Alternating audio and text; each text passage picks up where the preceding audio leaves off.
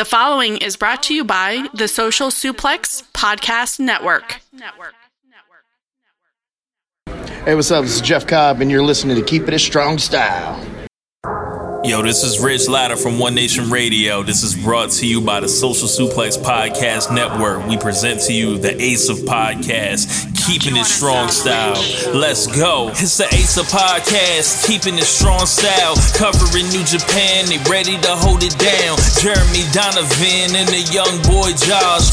Come and hit a job out in Barrio the Frogs. From the Tokyo Dome over to the G1. Social Suplex is the network where we can get it done. I'ma chill and let them have it, cause this is just an intro. Keeping the strong style, 6 stars from the get-go, boy. Yeah, from Tampa Bay to the Tokyo Dome, this is Keeping It Strong Style with your hosts, Jeremy Donovan and the young boy Joshua Smith. And thank you for listening. Welcome to Keeping It Strong Style, the Ace of Podcast on the Social Suplex Podcast Network. Jeremy Donovan here with the young boy Josh Smith. On today's show, we will review the first 3 Road to Destruction shows and cover all latest news in the world of New Japan Pro Wrestling. Please support our show by subscribing and following the Social Suplex Podcast Network or Keeping It Strong Style on the podcast app of your choice and leaving a rating and review. You can also get all the network's podcasts over at socialsuplex.com. Check out our Pro Wrestling Tee store, prowrestlingtees.com/social suplex. That's where you can get your official Keeping It Strong Style t-shirt. If you enjoy this podcast, please consider making a one-time or monthly donation by visiting socialsuplex.com/donate and clicking on the donate button under the Keeping It Strong Style logo. This week's episode is brought to you by the NJPW EXT, the only browser extension for NJPWWorld.com. Frequently updated and features like dark mode, improved translations and layouts, custom and share playlists, synchronized viewing parties, and much, much more. It takes NJPW World to the next level. You can visit njpwext.us today for details. Young boy, how you doing, man? I'm doing so well. I'm glad that you're back, Jeremy. I'm glad that we're back. You know, in the full swing rotation of New Japan, watching Road 2 shows as God intended. And, things are good. Yeah, nice little kickoff to the tour, Road to Destruction. So, yeah. Yeah. It's been, these shows, and we'll get into them, I wasn't necessarily looking forward to watching them. Let's say. I didn't think that there was like a lot of, not that there were bad builds, but nothing that was particularly piquing my interest. But once I dove into the shows and started watching them, I was like, oh, okay. Like, we're off to the races. They've got great, talent on these tours. I think they're doing a good job building the stories. And it feels right. It feels like New Japan is, I don't want to throw the term around we've been using for the last 4 years. New Japan's back, but they're back in the swing of operating normal after a G1. So it's pretty good. Yeah, we had a question here that I want to start off with because I'm agreeing with you. I feel like the start of the tour has been pretty good.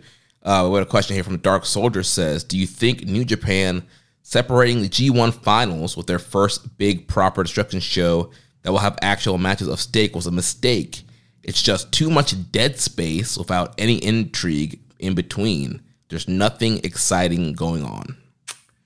I would disagree. I think that the feud that is going on right now between the United Empire and LIJ has a lot of very interesting components.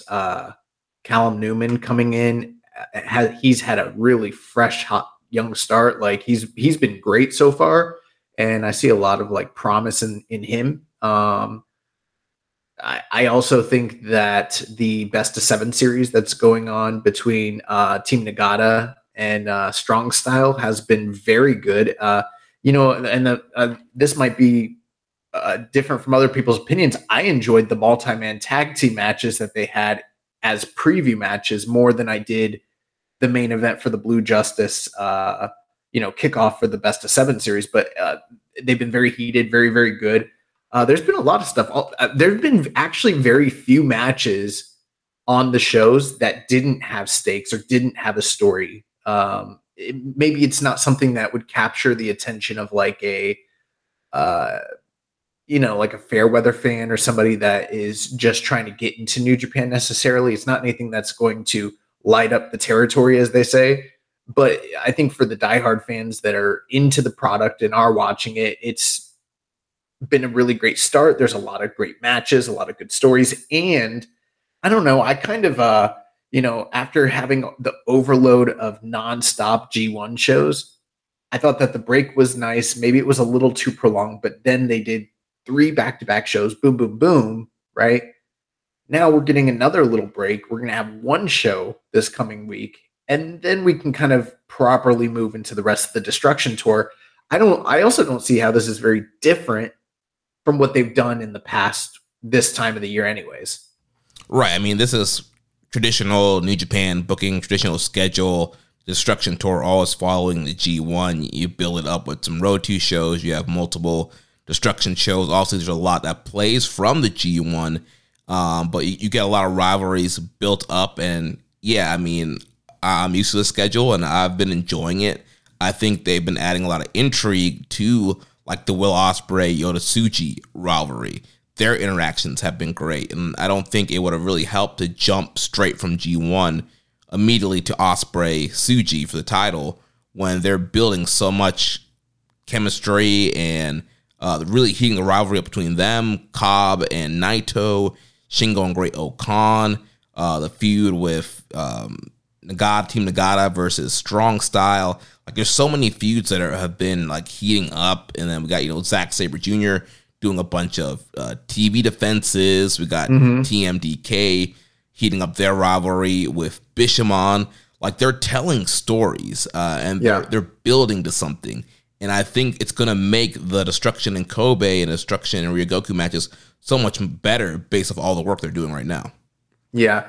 Even the matches between Just Five Guys and House of Torture. Now, don't get me wrong. I'm not going to sit here and tell you they've been fantastic or you need to go watch them or anything like that. But these Korakuen crowds in particular have been very much invested and reactionary to the antics from House of Torture. And they seem to be invested. So it's been getting at least positive reactions, which are making the matches watchable. And they have a story to tell as well between the show and Taichi feud, as well as Evil and Sonata. There are some booking decisions that I don't agree with, and we can get into that once we jump into the review. But that's been very interesting. I also think that the stuff with there was something else that came to mind. Oh, the Never Six-Man title defense and the backstory with Tenzan trying to basically relive past glories. They did a fantastic job with that. Yeah, it was really great. And then even the unfortunate accident that Kanemaru suffered on night 2, they were able to salvage that match and basically turn it into the Doki show, which, it's terrible what happened with Kanemaru, but I love Doki, and like that was fucking dope. Yeah, huge moment for him. Big crowd pop when he came out, made a save there for the team. So yeah, they've been telling a lot of great stories. There's been a lot of great stuff on this tour. There's been very little that's been meaningless. Like, every matchup is either building to a title match or there's some kind of feud going on. There's very little kind of random tag stuff happening. Yeah, I'd agree. But at the same time, I do see what he's saying. Like, there isn't any major matches going on, but that's the nature of a Road 2 show. You know what I mean? Mm-hmm. If the complaint is, that we're not getting major matches on the Road 2 shows, I think we've had a perfect mix of, a few bigger matches with stakes, some title matches, some defenses and things like that. But by and large, it's been, mostly previews. Yeah, and that's what you're going to get, and I think that's a great way to build stuff up. Obviously, they don't have a quote-unquote, weekly cable TV show to build up to their bigger shows, and so this is how you do it. And with New Japan, a lot of their revenue still comes from touring.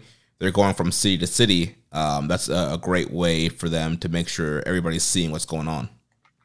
Yeah, and I mean, if that would be the complaint, that they aren't capitalizing on the success of the G1 by running a major show, then we have to be consistent with that and pretty much apply that logic year round, and pretty much just eliminate Road 2 shows, or never give these people breaks and always have them operating on a top level in the big matches, month after month after month. It's not always feasible for that to be the case, especially after a very, very tiring, arduous G1, tour. So I think they're doing a great job right now, honestly. Yeah, it'd be kind of like, why didn't AEW follow, All In Wednesday with a pay-per-view on Wednesday instead of, building to like the next pay-per-view? That's a terrible analogy, Jeremy, because they did follow All In with another pay-per-view just a week later, basically. I know, but I'm saying, like, if they didn't do TV in between, there was like, 2 TVs in between or 1 TV in between? If it was like a regular pay-per-view, like if it wasn't a regular schedule, if they did All Out and now they did Wrestle Dream the next Wednesday instead of building to Wrestle Dream. We got to be careful talking about Wrestle Dream and talking about AEW. We're getting a lot of heat over my comments. People don't want to hear the slander about AEW. You know what I mean? Yeah, man, you're upsetting the Freakazoids. Yeah. It's so funny. I've held back. I haven't said anything to anybody.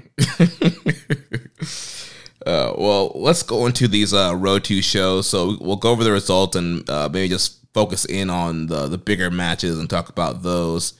So night 1 of the tour kicked off on September 8th from Korakuen Hall for an attendance of 1,087. Show opened up. We had sellout. Was it a sellout? They said it was a sellout, so I don't know if it was a sellout for the setup, but they said it was a sellout. I don't know. Gotcha. No, night 2 was a sellout. They claimed that night 1 was a sellout as well. I don't know. Yeah, maybe it was a different configuration. But yeah, show opened up. We had Doki and Yoshinobu Kanemaru from Just 5 Guys. They defeated Ryusuke Taguchi and Yo 11 minutes 17 seconds. A lot of ass play. Yeah. Not feeling it. Yeah, not much of a story here. I mean, I guess these guys could be maybe heating up for Super Junior Tag League. Besides that, like you mentioned, yeah, a lot of the match focused on Taguchi's backside. But Doki and Kanemaru got the win there. Then the next match, we had the Strong Style team of El Desperado, Minoru Suzuki, and Ren Narita teaming up with Tomioka Hanma to defeat Master Wato, Oscar Lube, Shota Umino, and Yuji Nagata. And of course, this is all building up to the best of 7 series. One thing I wanted to point out, I don't know if you noticed, but they're still giving, oh man, what's his name? What's wrong with me? Why can I not? Shota Umino. God, they gave Shota Umino his own separate entrance still, even apart from the rest of the team. But Ren Narita, his counterpart on the opposite side, he's still entering to other people's music along with the rest of the group. And I think that's, kind of playing on the contention between those two a little bit. Yeah, it's kind of a little foundational thing there. And yeah, Narita obviously is more part of this Strong Style unit. So they're kind of come out to each other's music. I mean, sometimes Narita's music plays, but usually it's either Despy's or Suzuki's. And then, yeah, Umino kind of on this kind of ace, road, he's coming out to his own music, kind of getting, what kind of similar thing like Tanahashi or Okada would get if they're teaming with some geeks, Yeah, it's kind of showing where he is in the pecking order. He's seen as the star of his crew, whereas Narita is, basically still somewhat an underling in his crew because, they actually came out to Suzuki's music night 1, night 2, they came out to Desperados. Yeah. So this was a good matchup, a lot of heated interactions here, all building up to the start of the best of 7. Then following that, we had Bad Dude Tito returning to Japan and being on this tour. So he teamed up with Mikey Nichols and Shane Haste, and they defeated Hiroki Goto, Toru Yano, and Yoshihashi. So this is all building to the IWGP World Tag Team title match. Yep, big win for TMDK, and it was great to see Bad Dude Tito back in Japan. Yeah, great reaction from the crowd, and I think he fits in so well with TMDK. So following that, we had Kazuchika Okada, Tomohiro Ishii, Hiroshi Tanahashi, and Yuto Nakashima taking on Tenkoji, Tiger Mask, and Togi Makabe. They wrestled to a no contest in 14 minutes and 8 seconds, since this was all building up for the never openweight 6-man title match the following night. Yuto Nakashima, again, putting on serious mass. Thick boy. Big boy. He's going to be a bruiser. Yeah, dude. Yeah, he's definitely going to be that never kind of style wrestler. But, a lot of the story here really kind of centered on Tenzan and kind of centered on his anger and pursuit of Ishii, and also the goal of just sort of showing that he can still go at the top level with, the never 6-man tag team champions, and a lot of back history between all these combatants. But him and Ishii were just going at it. And eventually he got Ishii like down in a corner after I believe it was Uranage, I can't recall, but got him down in the corner, just started attacking him, and everybody jumped in the ring, was trying to pull them apart. The referee, I think it was Marty Asami, he got pushed aside, and then he recomposed himself, and everybody pretty much separated, and Ishii was still down, and Tenzan was just still like headbutting him and kicking him, and Asami got close again, and then he tossed Asami, and after that Asami was just like, that's it, no more, and just called for the bell, and everybody kept brawling afterwards, especially Tenzan and Ishii, kind of just continuing their long-standing heated rivalry with one another. Yeah, after the bell, Ishii knocked that man down and was like, I kind of felt bad for Tenzan. Yeah, he was like, hold this, old man. He's like, I don't care how old you are, like, hold his forearm. But yeah, Tenzan, he was kind of bumbling around the match too. There was one spot where they're going for like a suplex, and he like fell down, and then like Ishii just laid it into him after that. But I still showed a lot of fire, and like you mentioned, a lot of backstory here. And yeah, along with Tiger Mask and Makabe, those guys are also trying to kind of, show that they still have a spot, and they're also trying to kind of relive some of their glory too. Yeah, I mean, I've seen some of the discourse about this particular feud, this 2-night short-lived deal that was going on during this tour. And I think the low-hanging fruit from a lot of fans is just like, these guys are old. Why do we care? We don't need to see them. Tenzan can barely move. That's the story. You know what I mean? Yeah. Like, I don't know. I'm engrossed by it. The fact that this guy is trying to hold on to the last shred of dignity and glory that he possibly can attain at this stage of his career before he has to hang up the boots, and, basically still showing the gumption and fire. I was engrossed in it. I thought it was good. I don't know. Yeah, it kind of makes it feel like we could potentially be getting a Tenzan retirement show soon. We saw something similar with this, with Nakanishi and his final run. He was trying to, relive his glory days too. And so, yeah, Tenzan, a long staple of this company, a guy that, fought throughout the dark ages and was the top star for the promotion. And yeah, I think this is a great way to kind of spotlight him a little bit, especially on this Road to tour. It's the never 6-man titles.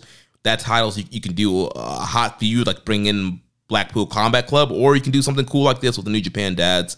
And so I think giving Tenzan the spot and this whole story of, I'm trying to hold on. Like, I know that I'm going to be gone soon, so I'm trying to hold on as long as I can.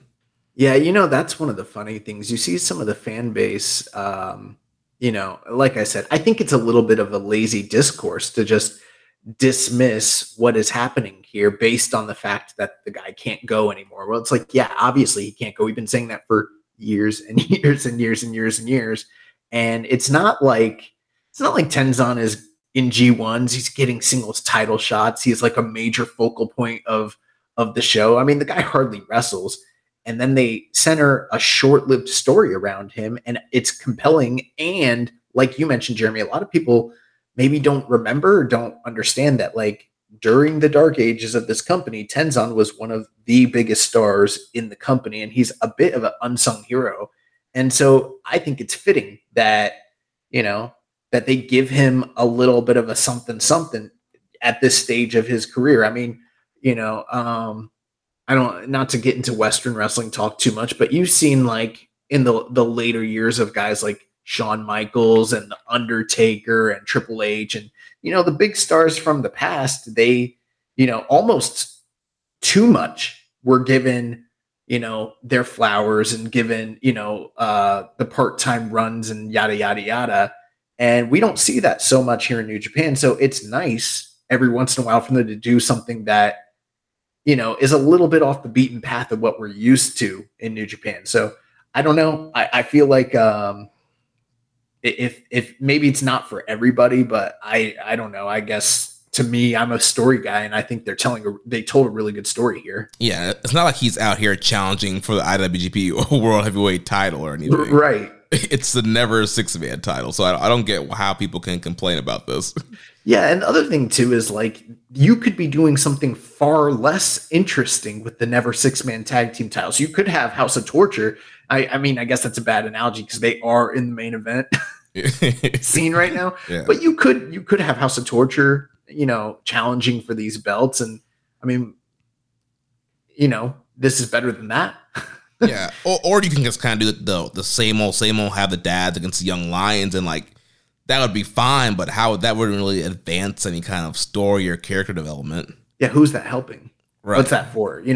And also, I mean, while Okada and Tanahashi and Ishii are sort of just off to the side doing their never six-man tag team thing, can't they have like a little bit of an easier title defense? Does it always have to be, BCC? Does it always have to be like one of the tip top? Like every title run has like your, lower than, I'm not saying like the bottom barrel, but like, not the like a keep busy tune-up title challenge, Right, yeah.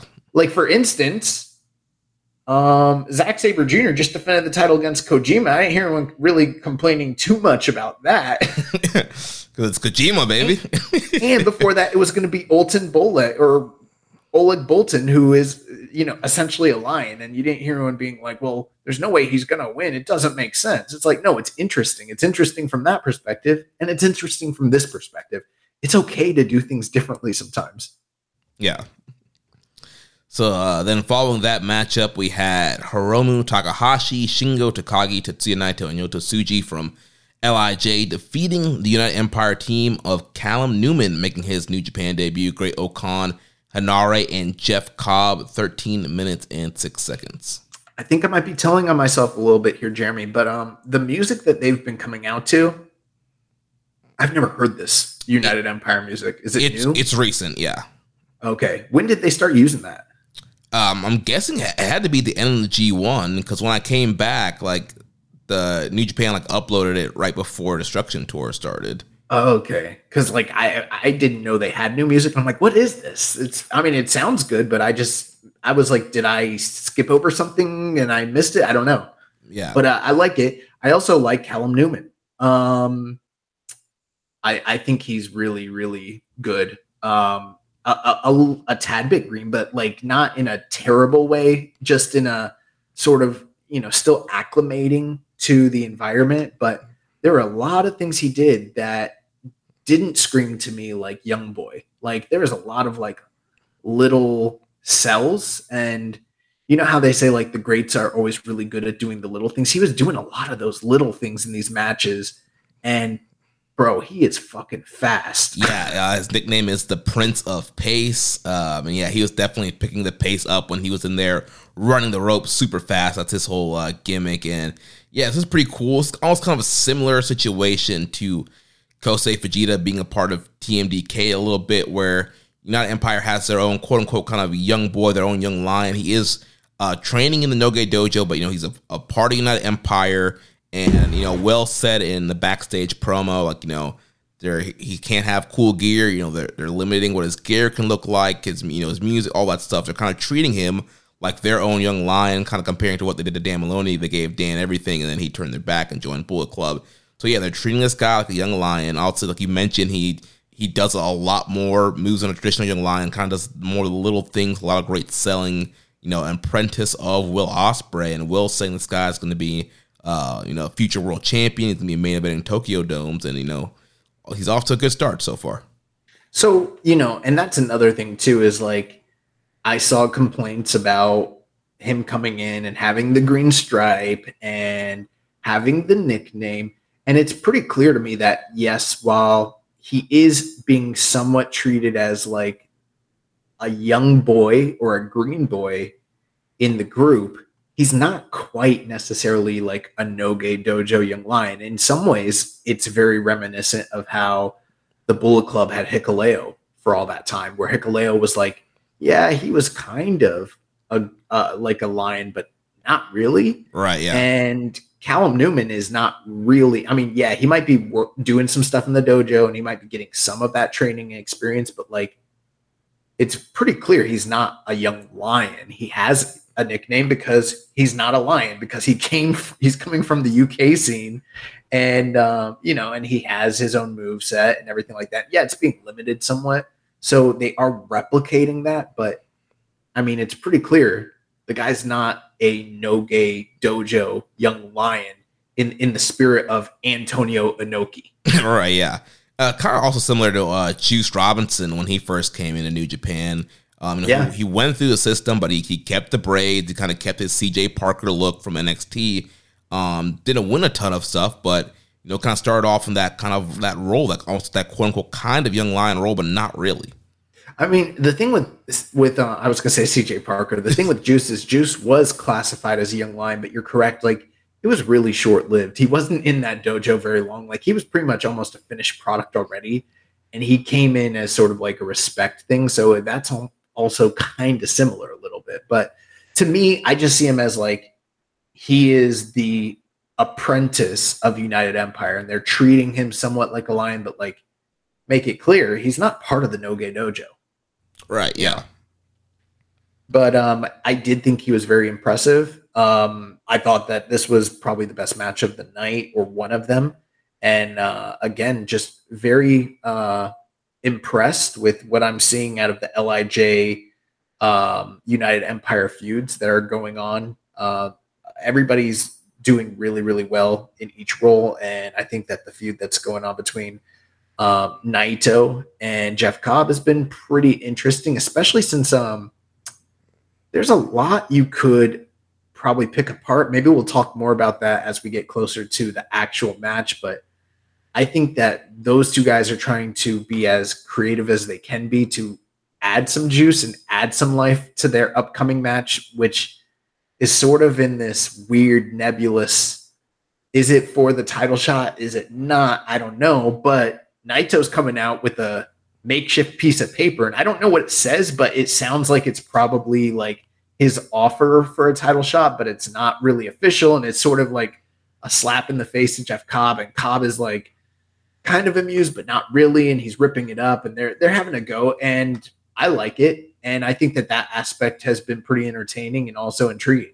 Yeah, Cobb's gotten a lot of steam so far in this feud. He's kind of been left Naito laying pretty much every night, and kind of getting the better of Naito, when traditionally in the past Naito's kind of had his number, and so being able to beat him in the G1, and right now he's kind of has the upper hand over him.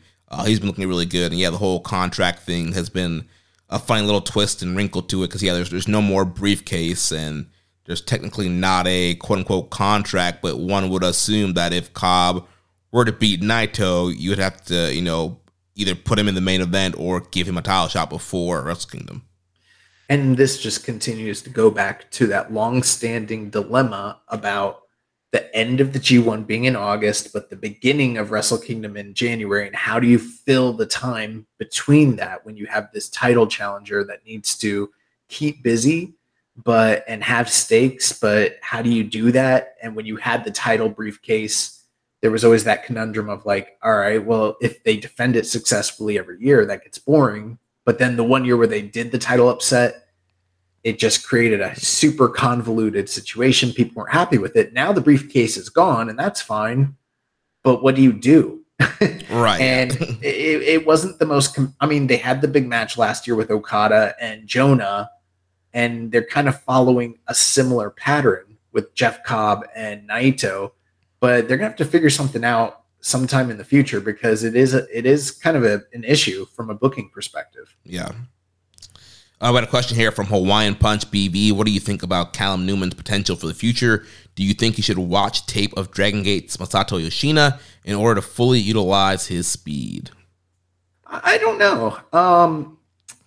Possibly. I mean, I don't know. He's got a pretty big frame, you know. I think they're going to treat him like a junior for the time being. I don't know how long that will last. He is doing some high flying moves and he is working very fast and utilizing his speed. So I wouldn't be surprised if he makes a berth into the best of the Super Juniors here in the near future. But I mean, he's got a lot of height on him, and I could see him following a somewhat similar path to like Will Ospreay, where Will started as a junior and then graduated up to the heavyweight division. Provided he sticks around in New Japan, I mean, anything is possible. But if he's going to be around, that seems like a likely path because he's not exactly a short guy.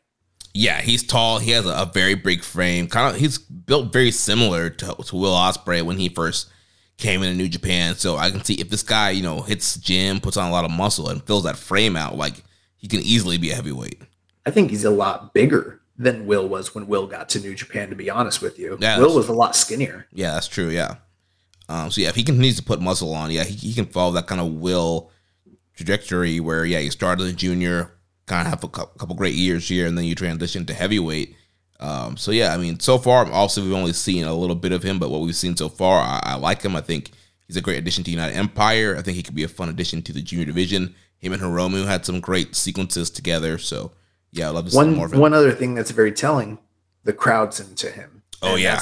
That's not easy to achieve first time in Korakuen Hall with no tape footage, nothing kind of preceding you, not a huge reputation, and he comes in and boom, he's over like Rover. Right. And, we've seen guys like Cody come over and not always, connect or get, the New Japan fans behind him right away. And so whenever a foreigner comes over and can connect with the audience right away, it's definitely a big deal.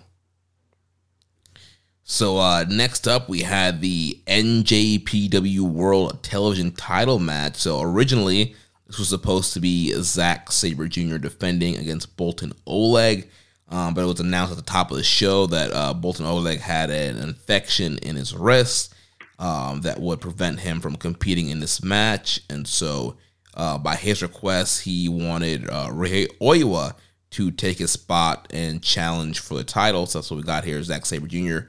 Defending and defeating Ryohei Oiwa, who was accompanied by Kaito Kiyomiya, because Oiwa is doing his excursion over in Pro Wrestling Noah on loan to them, and he's under the wing of Kaito Kiyomiya, so he was out here seconding Oiwa for this title match. Yeah, he came in with the new look, new haircut, new gear. The crowd was very, very into Oiwa and excited to see him return in this position. Disappointing that we didn't get to see Oleg Boltin and what that might have been. It's kind of one of those big questions, what would have happened, but this match was fine. It wasn't, necessarily anything super special. I thought Oiwa showed a lot of fire in the early part of the match, but for the most part, I would say like the last 2/3 was Zach sort of just eating him up and taking control. And yeah, Oiwa had a few hope spots, but for the most part, like he just kind of got rolled into a pretzel and tapped out, and he didn't really have a shot here, honestly. Yeah, I did think it was cool, coming back with the new look, and yeah, crowd was really into him, like you mentioned. He showed a lot of fire, but yeah, towards the end, it was the Zack Sabre show, and Zack was just tying this man up as a pretzel, rolling him around, and eventually getting a submission victory over him. There is a nice little story time because Fujita is sort of the contemporary of Oiwa, where they both made their debuts at the same time. They've gone on their respective excursions at a similar time, and obviously Fujita is under the umbrella of TMDK and was kind of elevated faster than Oiwa was, and now Oiwa has just gone off to Noah for his excursion, and now he's suddenly back and he's facing the guy that's the master of Fujita. So kind of a nice little fortuitous wrinkle.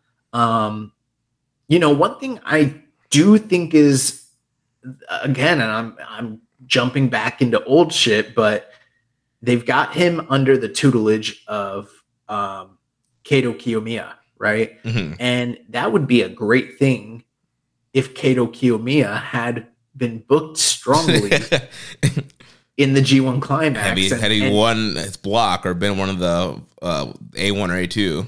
Yeah, and I mean, anyone that's listening knows that he's a star in his home company, and that, you know, he's been the ace and an ace figure for that company. So from that perspective, yeah, it is a great thing to have him under his tutelage. But, you know, in kayfabe, if you really think about it from a New Japan perspective, they didn't book him like an ace. They didn't book him like a star.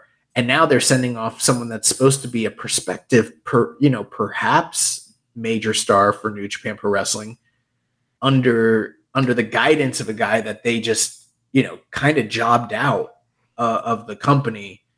I don't think it makes a lot of kayfabe sense. Another reason why they should have booked him a lot better and a lot stronger, because it would just benefit everything across the board. And again, another point in case of my argument for that. Yeah, it does kind of make it look weird. Like, all right, you're sending this guy over to be, you know, the protege of Kiyomiya, which, yes, he is the ace of Noah, but you didn't treat him like an ace. You didn't treat him like a top star. So, like, why would you send, like, why would Oiwa want to? Why would he want to? Right. Why would he want to go and be with this guy? You know, he didn't do so hot in the G1 Climax. Like, what's the point? So Zach racks up another defense here. Had some questions. Hawaiian Punch VV says, do you think Kiyomiya and Oiwa will compete in World Tag League since Noah doesn't care that Kiyomiya was in the G1 over the N1 this year? I don't know. I mean, you never know. Anything's possible, but, you know, I hadn't thought of it. Yeah, I mean, I think they're trying to keep Oiwa away to do like an actual excursion. This was kind of a last minute thing because Bolton Oleg had to pull out. So I don't think they'll bring him back for World Tag League. I think they wanted to have an actual excursion just in Noah and kind of keep him away for a while. DJ_Aftershock says, am I the only person who preferred ZSJ's Suzuki-gun theme to Young Punks? I like them both.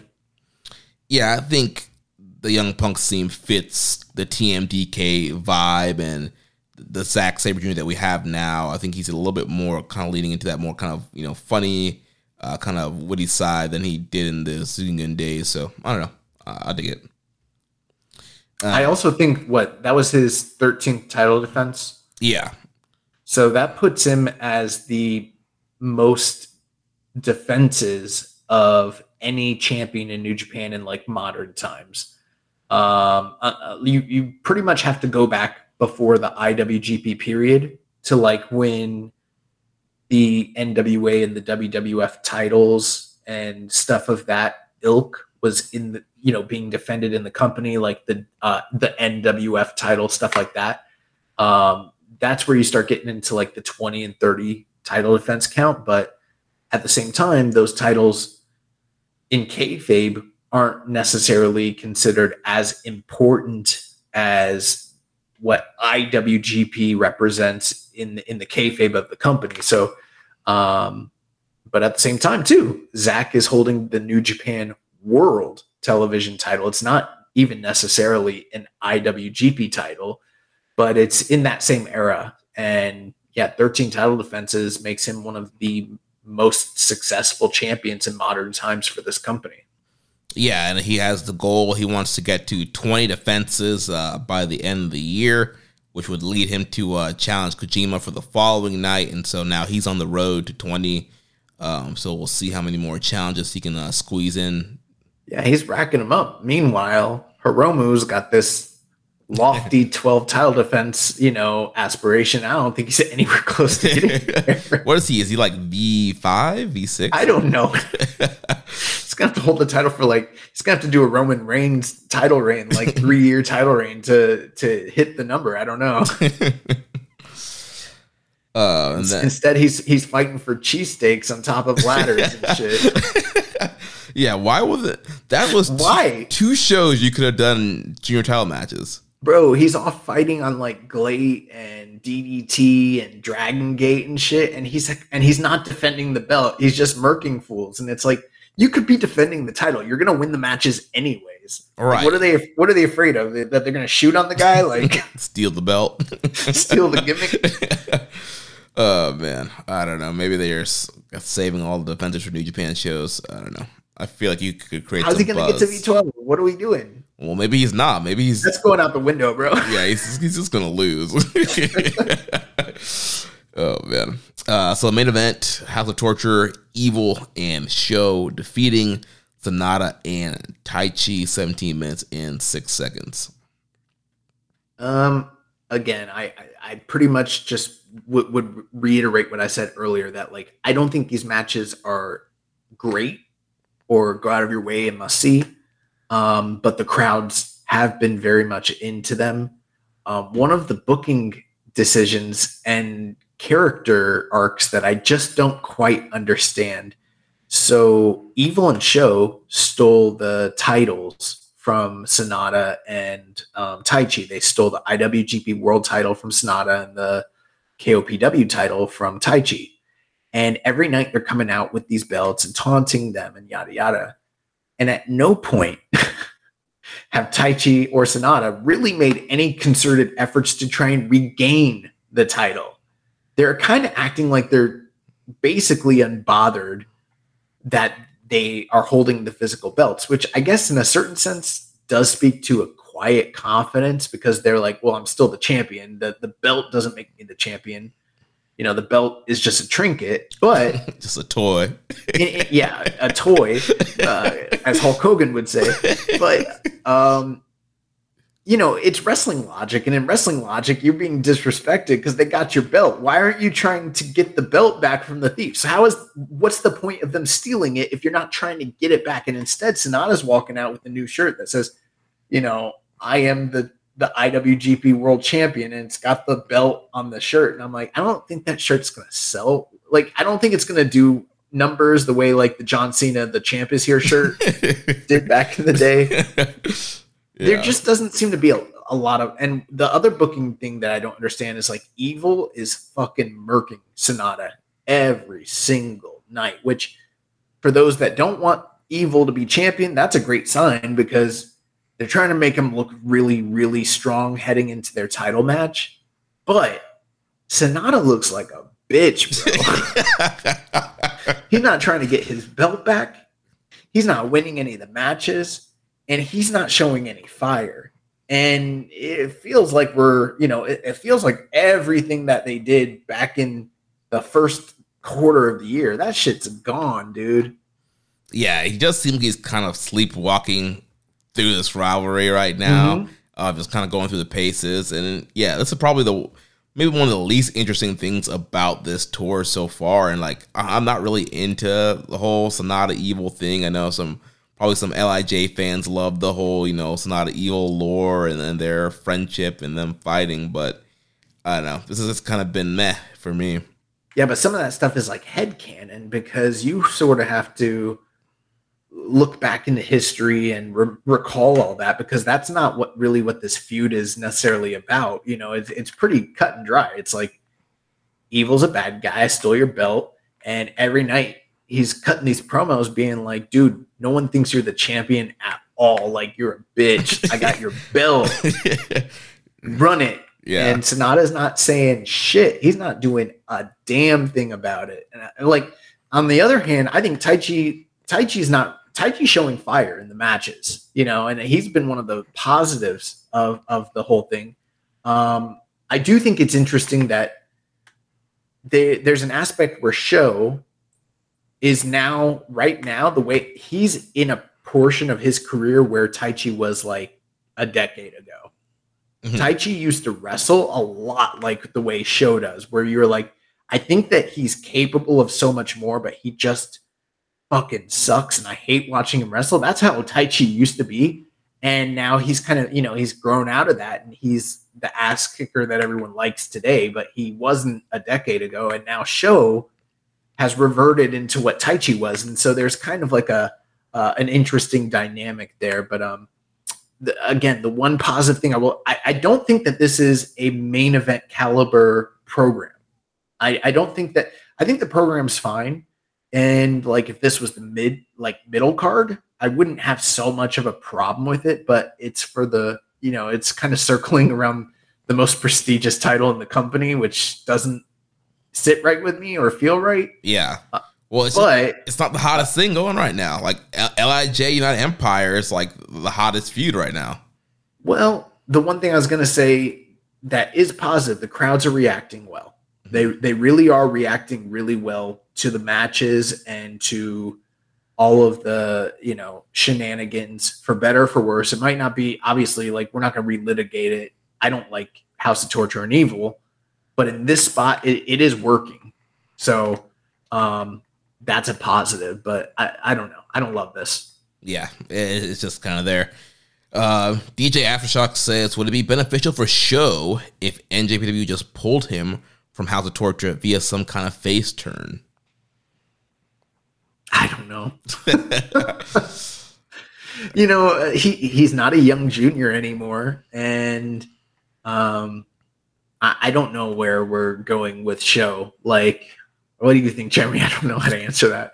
Yeah, I mean, I don't know. I mean, if he's going to go back and if he could wrestle the way he wrestled before he joined House of Torture, I mean, yeah, that would be great. To face turn and get the old Show back. But like you mentioned, it's been a while since he's been that Show. Like, can he even still go like that? Is he just kind of loving this kind of role that he's in now? Just, cheating and, goofy faces and having these, bad matches. Maybe this is what he likes and the style will, work for him. I don't know.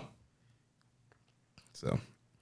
One last thing about this show before we move on. They did do a Terry Funk tribute at the beginning of the show. It wasn't on the original broadcast, but they did put it up on the NJPW World website as a separate content. It's like 4 minutes long. And I did watch that. And it was pretty, I thought a very classy move on their part to have done that. Yeah, and a lot of guys throughout this tour are wearing the Funk You Terry Funk t-shirts. It's pretty cool to see. Yeah, you saw a lot of that on this show in particular. Yeah. So then that takes us to night 2, which was the next day, September 9th, also in Korakuen Hall. Attendance of 1,457 this night. Show opened up. We got Gucci and Yo defeating Doki and Taka Michinoku. Again, this kind of a standard tag match. 2 junior teams here. Seems like, again, junior tag leagues around the corner, getting those guys ready for that. It was interesting that they did kind of mention Lio Rush being more of a heel and Impact and hasn't really been talking to Yo. So I'm wondering if they're going to break up the Lio tag team and Yo's going to be back with Taguchi. I don't know, maybe. Next match, we had Master Wato, Shota Umino, Tomioka Hanma, and Yuji Nagata defeating the strong style team of El Desperado, Minoru Suzuki, Ren Narita, and Yuto Nakashima, 12 minutes and 3 seconds. One interesting thing, Hanma was on the strong style side the night prior, and then he just switched sides. I don't know why he was allowed to do that, but yeah, he switched sides, and they won, so it worked out for him. Yeah, so a fun matchup. Again, it's really building up the heat for the best of 7 with Strong Style and Team Nagata. And after that, we had Hiroki Goto, Toriano, and Yoshihashi defeating Bad Dude Tito, Mikey Nichols, and Shane Hayes. So again, kind of building up for the tag team championship match coming up. One quick thing, since we're on this topic, these shows were called solo in English by Chris Charlton, but in the second half of the shows, each member of TMDK joined as a guest commentator. So we got Shane Haste on night 1, and then Mad Mikey Nichols joined later on during this show on night 2. Yeah, Chris said that originally, I guess Bad Dude Tito was supposed to join them, but he took the fall, and so they swapped him out with Mad Mikey. All right, the next matchup, we had the House of Torture team of Evil, Sho, and Yujiro Takahashi defeating the Just 5 Guys team of Doki, Sanada, and Taichi. So originally, Kanemaru was in this match. We mentioned earlier, he was going after Yujiro and just went down. And we've seen this before where a guy kind of just is walking, goes down. There's probably some kind of ACL, MCL, some kind of knee issue. So he went down. they got him out of there, and it was kind of a 3-on-2 beatdown for a while. And then Doki came out and made the save and evened the odds and got it back to being a 6-man tag.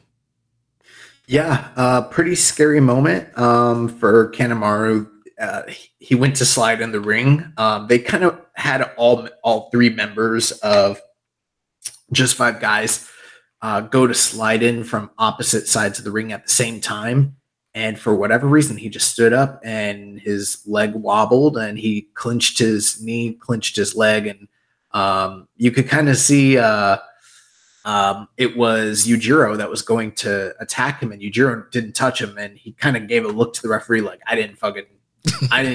It was like that Robinson thing. He's like, I didn't do fucking shit.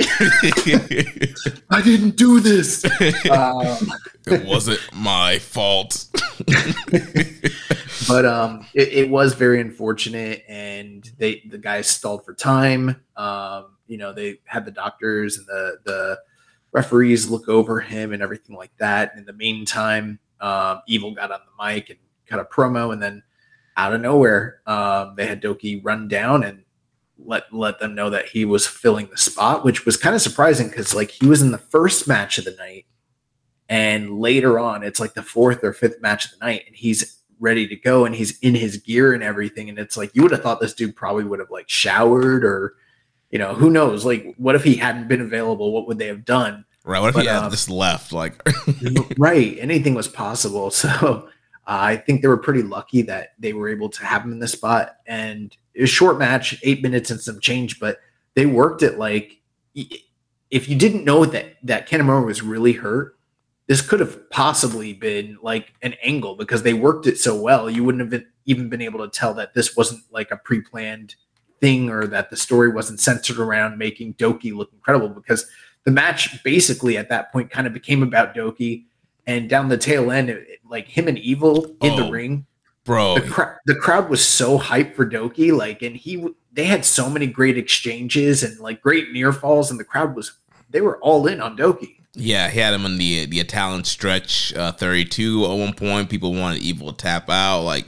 Yeah, all these like near falls, near submissions, and yeah, great sequences. Yeah, the crowd wanted him to be Evil so bad, but it was not the case. He got hit with Everything Is Evil, and House of Torture gets the win here. Continues their winning ways over Just 5 Guys. We had a question from Rambone Slam Pig. Any word on the nature or severity of Kanemaru's injury? Whenever I see someone go down like that, I fear it's a ligament tear in the knee. I'm looking right now. Was there an official, thing? I think New Japan did send something out. Did you read? Yeah. So on September 9th, they said that Kanemaru suffered injury to his left knee and is not cleared to compete. But they didn't say if it was a torn ACL, MCL, or what exactly. They said it was a left knee injury. I was afraid that it was like the Royal Rumble 2005 thing with Vince, where he blew out his his hamstring. Yeah. So at first I thought it could have been that, like, who knows, but yeah, or like Kevin Nash when he was going to that one tag match where he got tagged in and he walked in the ring and just everything blew up in his leg. You just never know, man. The human body's strange, but yeah, all the best wishes to him, and that takes us to the next match. Yeah, NJPW World Television Title match. Zack Sabre Jr. defeats Satoshi Kojima, 12 minutes and 7 seconds. And like we mentioned, this was set up in the post-match from the previous show. Zack talking about how he wants to get to 20 defenses. He wanted another defense, and Kojima had just like come out the bathroom, and he saw Kojima and challenged Kojima for the next night. And Zack was originally supposed to be in the TMDK match, supposed to be an 8-man tag, but changed the card up and gave Zack this second defense here against Kojima. And this was a really fun matchup. Yeah, I thought this match was a few levels above the match that we saw the night prior. Really well worked. Kojima's just still so great. Like, maybe he can't go at a main event level like that anymore, but he can still really work his ass off. And they told a great story. It was really, really fun for the time that it went. And The only thing about this that you really could criticize is the entire idea of the NJPW World Television title is supposed to be for the youngsters. It's supposed to be for the young guys, to kind of get them over and get them exposure. And it's like, yeah, in his 13th title defense, he's fighting Satoshi Kojima. But I know that you were, hoping for the surprise upset. Yeah, flip the belt. Stop the quest of 20. Let's strap up Kojima. He can, have some 15-minute matches. But yeah, really fun match. A lot of big impact towards the end there. Zack hitting the Zack driver. He couldn't capitalize. Kojima hitting a big Koji cutter. He couldn't capitalize. And hit a Western Lariat too. Yeah, Western Lariat. But then eventually, of course, Zack wraps him up, taps him out. Really good matchup. Arm bar. We had a question here from NJSPR. What grade would you give Zack Sabre Jr.'s TV title run? I would probably give it like a B+. I don't think I could go A, and this is going to sound a little bit, I don't know. People are probably not going to like this, what I'm about to say. And maybe it's just my opinion. In terms of like a mid-card title reign, then I would go like A+, right? Mm-hmm. And I think something that's comparable is what we just recently saw over in AEW with Orange Cassidy for around a year. He held that All Atlantic / international title. And for what it was, like, people really loved it. Like a week in, week out on television title, he had an incredible title reign. And like Zack is doing something very similar over in Japan with this 15-minute time limit title, defending it both here and over in the States, and having very, very good matches. But neither man ever really had any real classics for those titles, and people tend to like kind of forget that. You know what I mean? Yeah. Like they're throwing the flowers at the title reigns for the consistency and the length and the amount of defenses and the investment from people, and those are all really great things, and goes to show you like what you can do with like a strong mid-card title reign. But neither guy really, if you're being honest with yourself, neither guy had any real match of the year like level contender type matches for their belts. Hardly ever. I mean, like 4 stars is probably where you're topping out for both guys at the top end for their best title defenses. And it's hard for me to like throw out an A and be like, this was the greatest title reign ever, when it's just like, again, that's part of the nature of like a mid-card title. They're not designed to have the same level of quality matches like, say, the world title does. Right. Or in theory, the world title should.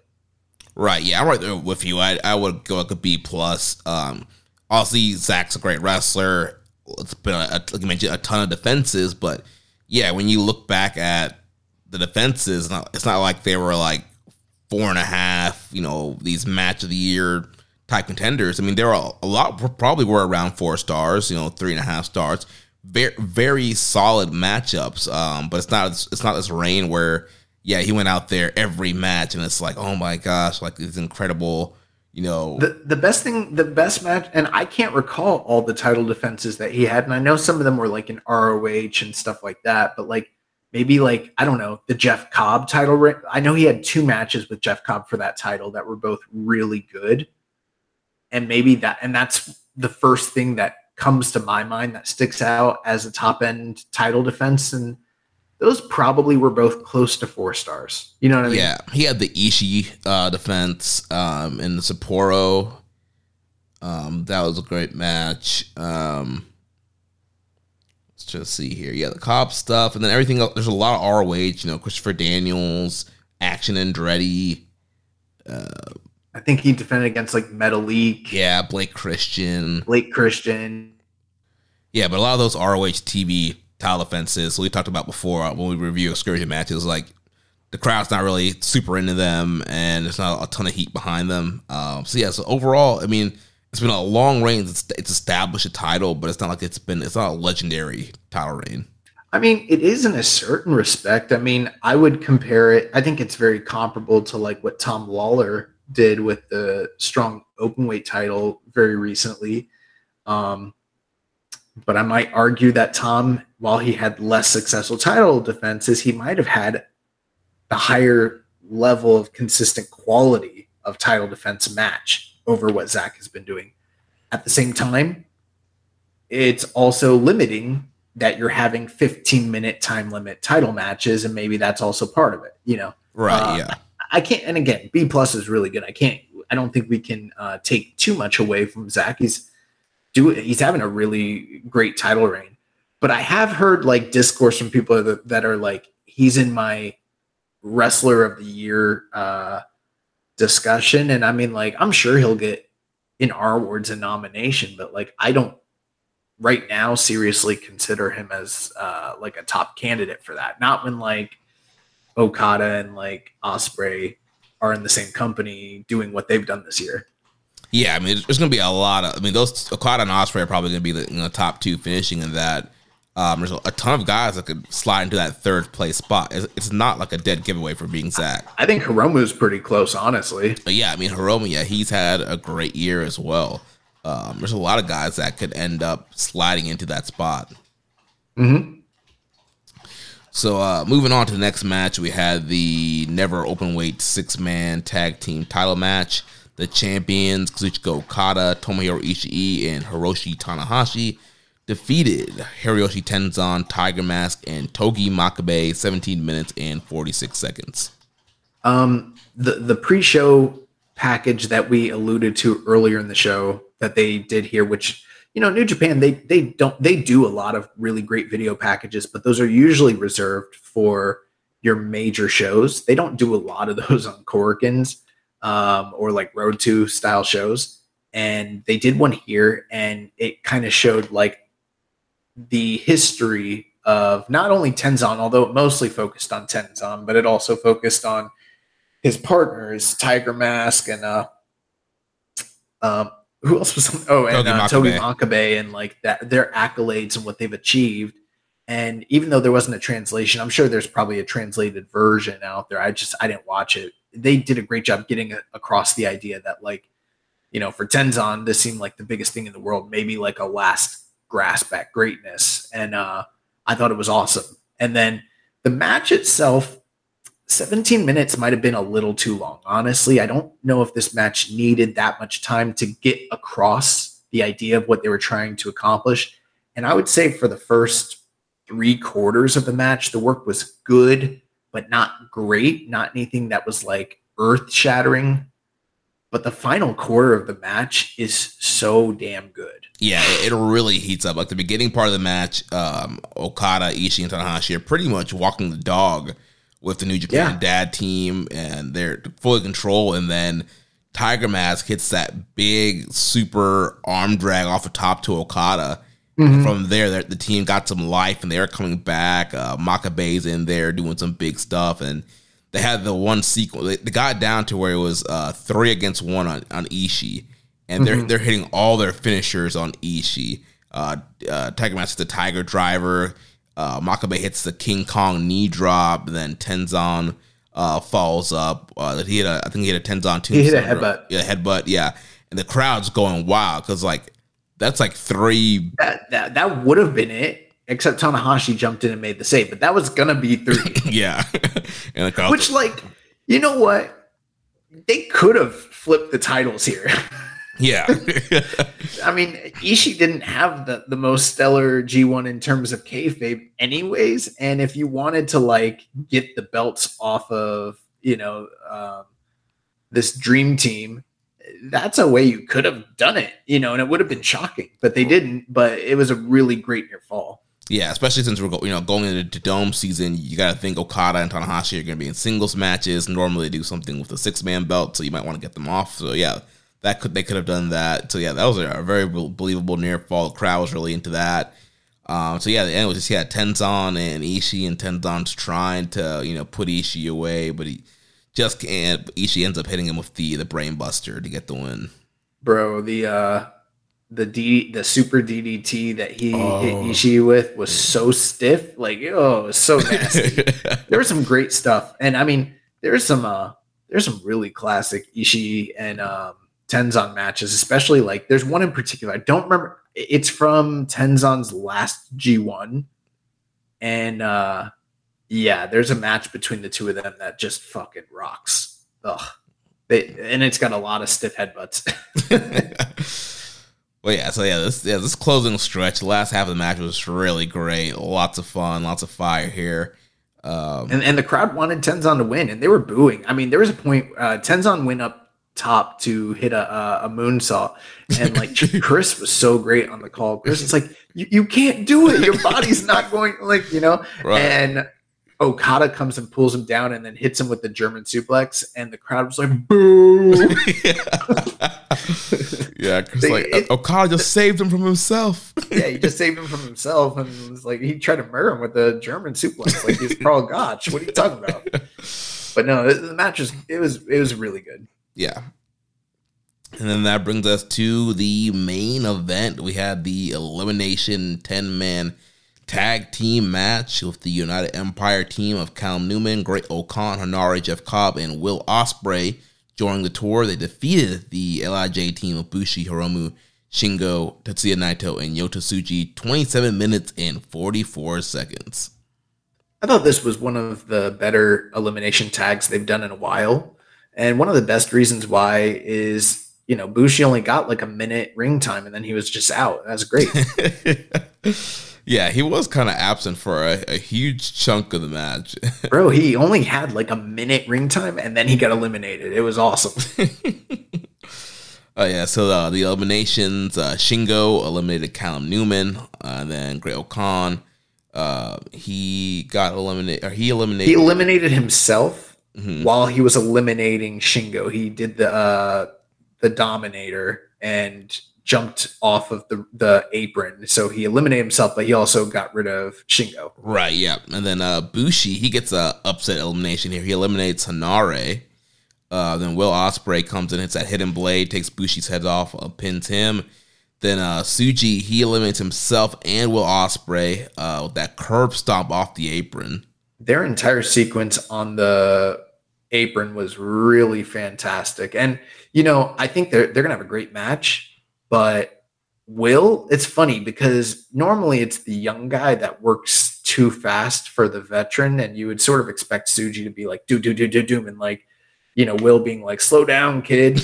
But it's not like that. Tsuji is very agile, but he's still a big boy, and he's like a half step slower still than Will. And Will is like, bah, bah, bah, bang, bang, bang, bang, bang, and just like, it's really interesting because they're gonna have a great match and they're working really well together. But like Will is still a smidge, tonally faster than him.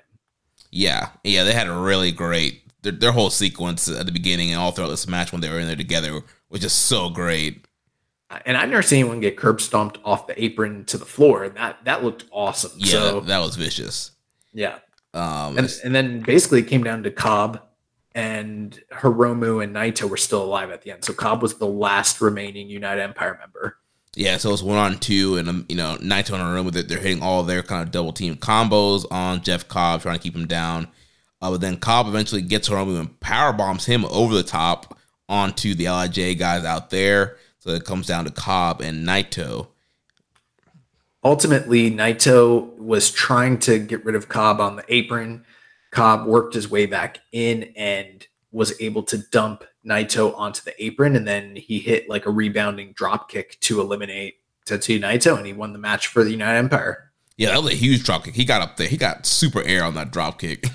Yeah, and on the one hand, I do want to say, like, I noticed Cobb is bigger than normal right now. He's a little bigger than he normally is, like, which he's never a small guy, but it looks like he's packing it on a little bit, but he's still doing everything that he always is able to do, and it's not slowing him down at all. So it's kind of hard to criticize him in any way, but I did notice. Also, he's got the green streak in his hair now. Yeah, well, he had that during G1. Bro, I didn't notice him have a green streak. I watched every single one of his matches, and I never. Are you sure? Yeah, because Kevin Kelly kept plugging his hairdresser on the commentary. I don't remember that at all. Well, the post match, he cuts a promo, and I thought he cut a really good fiery promo. Yeah, this is probably his best post match promo. Yeah, and then they went backstage, and then all of United Empire are cutting promo together, sort of like it was like Four Horsemen style. It reminded me of like 1990s WWF. I love that, bro. I love that shit so much. And I thought that Jeff Cobb did a great job basically painting the picture that he's like, yo, I'm going to fuck up the entire Wrestle Kingdom main event. I'm going to beat this guy. And he's one of your poster boys, and you got him on the front of the poster. And, you know, you're disrespecting United Empire. You're not putting us on the poster. He's like, I'm going to beat his ass. And then you guys are going to look real stupid for not having us on the poster. And I thought that was great. Yeah, the whole post-match promo was great. And yeah, in the in-ring part, he copied the LIJ roll call. Nosotros United Empire. Yeah. Did the whole roll call. So yeah, that was pretty funny. And again, ripped the contract up. And so yeah, they're really doing a great job heating up this rivalry. So like we mentioned, there was updates on Kanemaru. They said he suffered injury and wasn't. We did have a question. Oh yeah, I missed that. DJ Aftershock says if Ospreay does end up staying with NJPW, should he have another shot at the heavyweight title? Sure. If he does stay with them, then yes, he should. Yes, big if. Big if. Yeah, I mean, honestly, he should be the world champion right now. Yeah. Yeah, I don't. Yeah, he should be. So yeah, Kanemaru, he got the injury, so that he wasn't going to be cleared for the next couple of shows, and then also Boltin Oleg still recovering from the infection in his left wrist and was not cleared to compete on the shows either. I liked how they did the gimmick at the start of the first night where they announced he wasn't going to be on the show, and then they passed the mic over to the doctor. Where the doctor was like, I can concur. The reason he wasn't able to come in, he got an infection in his wrist. He like gave the full medical explanation. Like them saying it, with the official, piece of paper in the ring wasn't enough to like appease the fans. Like we got to get the doctor involved. Yeah, that's pretty. They never do that. Usually they don't do that. It was so funny. So then that leads us to the last show that happened, night 3 of the tour, September 10th. This was a Blue Justice produce show, Blue Justice 13. You can pretty much just go through the results until the main event on this one. Yeah. Show opened up. We had Tenzan, Jado, Tiger Mask, and Makabe defeating Oscar Lube, Satoshi Kojima, Tomiko Hanma, and Yuto Nakashima. Then we had the Bebop tag team, Tanahashi and Toriano defeating Taguchi and Yo. All of TMDK, Badu, Tito, Nichols, Hayes, and ZSJ, they defeat Goto, Okada, Ishii, and Yoshihashi. Then we had Okan, Hanare, and Jeff Cobb defeating Bushi, Shingo, and Naito. Hiromu and Yosatsuji defeated Kyle Newman and Will Ospreay. Dick Togo, Evil Show, and Yujiro Takahashi defeated Doki, Sanada, Taichi, and Taka of Just Five Guys. And then the big main event here was the match number 1 in the best of 7 series, and it went to a 30-minute time limit draw. Yeah, so not on this show. This show was there was no English commentary for this produce show. It was just Japanese commentary. But on the previous shows, Chris Charlton had kind of highlighted the fact that typically in New Japan, a lot of the time you're seeing faction members from opposing groups fight one another. Whereas with this feud that's ongoing, I mean, basically, even though, yes, Strong Style is its own unit, they're essentially Hantai adjacent or considered part of the greater fold of Hantai. So you have 6 guys who are all members of Hantai going head to head, which is kind of a rarity in New Japan.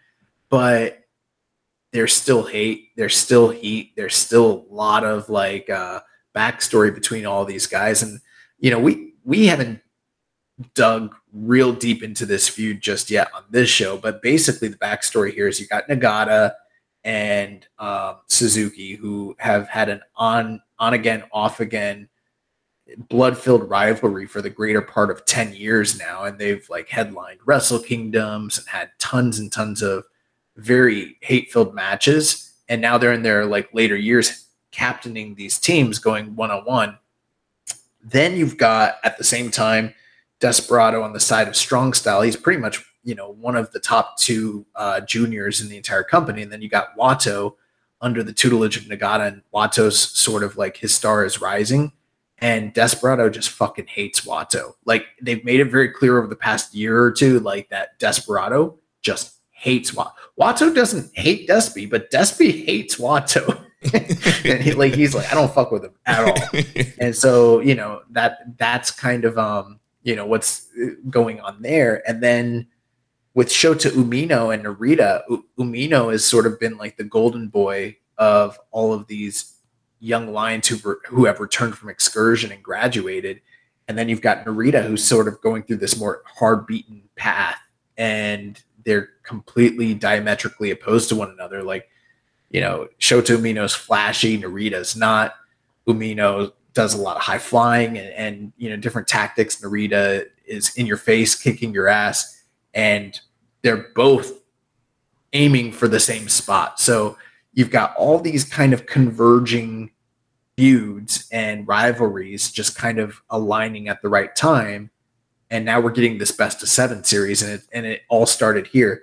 One thing I really liked about the match, so this took place in Togain Arena in I might say this wrong, but Segi Sakai, which is the hometown of Yuji Nagata, and it, again, being a Blue Justice produce show, about 20 of the 30 minutes of the match, Nagata was the main guy involved. And so almost the entirety of the story revolved around Yuji Nagata.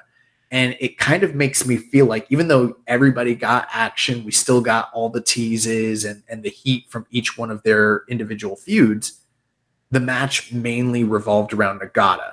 And I'm starting to think that with these 6 guys involved, there's a high likelihood that each match is going to be different from the match prior. And I bet you they're going to highlight either different feuds or different aspects or different characters throughout the series. Yeah, it's a great way to highlight guys throughout the tour.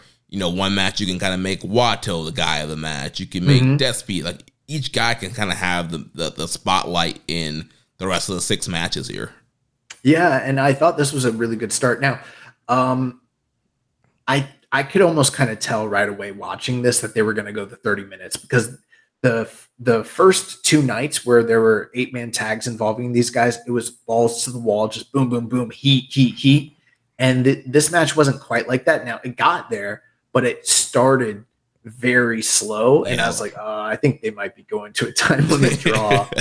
But there was some great stuff in here. One thing I loved was when they brawled all over this like gymnasium, and Minoru Suzuki is bashing Nagata into the chairs and stuff, and then he picks up a piece of the railway and he just keeps running back and hitting him with it because he's trying to get the count out victory in the first night. I like that a lot. Yeah, dude, I love the slap sequence at the end with Nagata and Suzuki. They're just slapping the crap out of each other, and Suzuki's just throwing all these slaps, and Nagata would hit like one big one, and then Suzuki's still there throwing slaps. They had dueling. All 3 guys have a submission spot. So like earlier in the match, they had one where Strong Style all had their submissions on Team Nagata, and then later in the match, Team Nagata kind of gave one back to them, and they all had their submissions on them. But yeah, the majority of the match did kind of focus and center around Nagata and Suzuki, and they did go into that slap exchange that you're mentioning, and then Nagata wobbles Suzuki down the stretch, and there's an opening, and he hits the T-bone suplex, and he's trying to go for the 1, 2, 3, but it's too little too late. He got that opening just a smidge too late, and the bell rings, and they've gone to a 30-minute draw. And it is going to be interesting to see how that plays into the best of 7 series, because the math is going to be, it almost makes it seem like they're going to need to do another draw maybe to make things work. I don't know. Yeah, or I mean, they could each go 3-3, and then you do like a sudden death, like overtime match, like a best of 7, but with an 8th match. Yeah, that's possible. But the problem with that is the 7th match is on the final night of the major show in October. So I don't know how you do that. Yeah, I am wondering. I didn't expect them watching the match. I knew they were going to a best of, or to a 30-minute draw, but prior to that, I wasn't expecting them to do any 30-minute draws in the series. So it's kind of intriguing. Yeah, definitely. I don't think I've ever really seen a draw really play out in the best of 7 series like this before. I feel like there might have been in one of those Benoit Booker T series, but I'm not sure. Yeah. But yeah, this is a really good main event. Good way to kick off the best of 7, and looking forward to kind of see how it's going to play out. Nagata cuts a promo, sends everybody home, kisses all the babies, shakes hands with everybody, and that pretty much wrapped that up. This coming week, we do have one show, New Japan Road to Destruction, Night 7 on September 17th, 2023. This is coming from Fukuoka Island City Forum. We have 7 matches that evening. Hiromu Takahashi versus Yuto Nakashima is opening the show. Following that, Oleg Boltin and Oscar Luebe tagging against Great Bash Heel. Third match of the night, Taguchi, Kojima, and Tiger Mask take on the team of Yano and Yo of Chaos, along with Hiroshi Tanahashi. Fourth match of the night, Goto, Okada, and Ishii and Yoshihashi of Chaos take on the TMDK team of Bad Dude Tito, Mikey Nichols, Shane Haste, and ZSJ. Fifth match of the night, Bushi, Shingo, Naito, and Tsuji of LIJ take on the United Empire team of Cal Newman, Okan, Hanare, and Cobb. Your semi-main event, 6-man tag team best of 7 series match number 2 as Team Nagata takes on Strong Style. And then your main event of the evening, Dick Togo, Evil, Sho, and Yujiro of House of Torture take on the Just 5 Guys team of Doki, Sonata, Taichi, and they were slotted for Kanemaru, but he's not going to be on the show. So I'm assuming they're probably going to have a replacement. There might be some shifting stuff on the show because they do have Oleg Boltin still scheduled. And who knows if he'll be cleared by that time. They might have to change that. They might have to change this main event, but that's what we have scheduled as of now. Yeah, I mean, they could change that main event to just a 6-man tag. You pull out Dick Togo and just pull Dick Togo out, and then you do Doki, Sonata, and Taichi. Or I guess you could throw Taka in to replace. Yeah, I was thinking they could throw Taka. I don't think he's booked on the rest of the show, but maybe he's not available. I don't know. Yeah.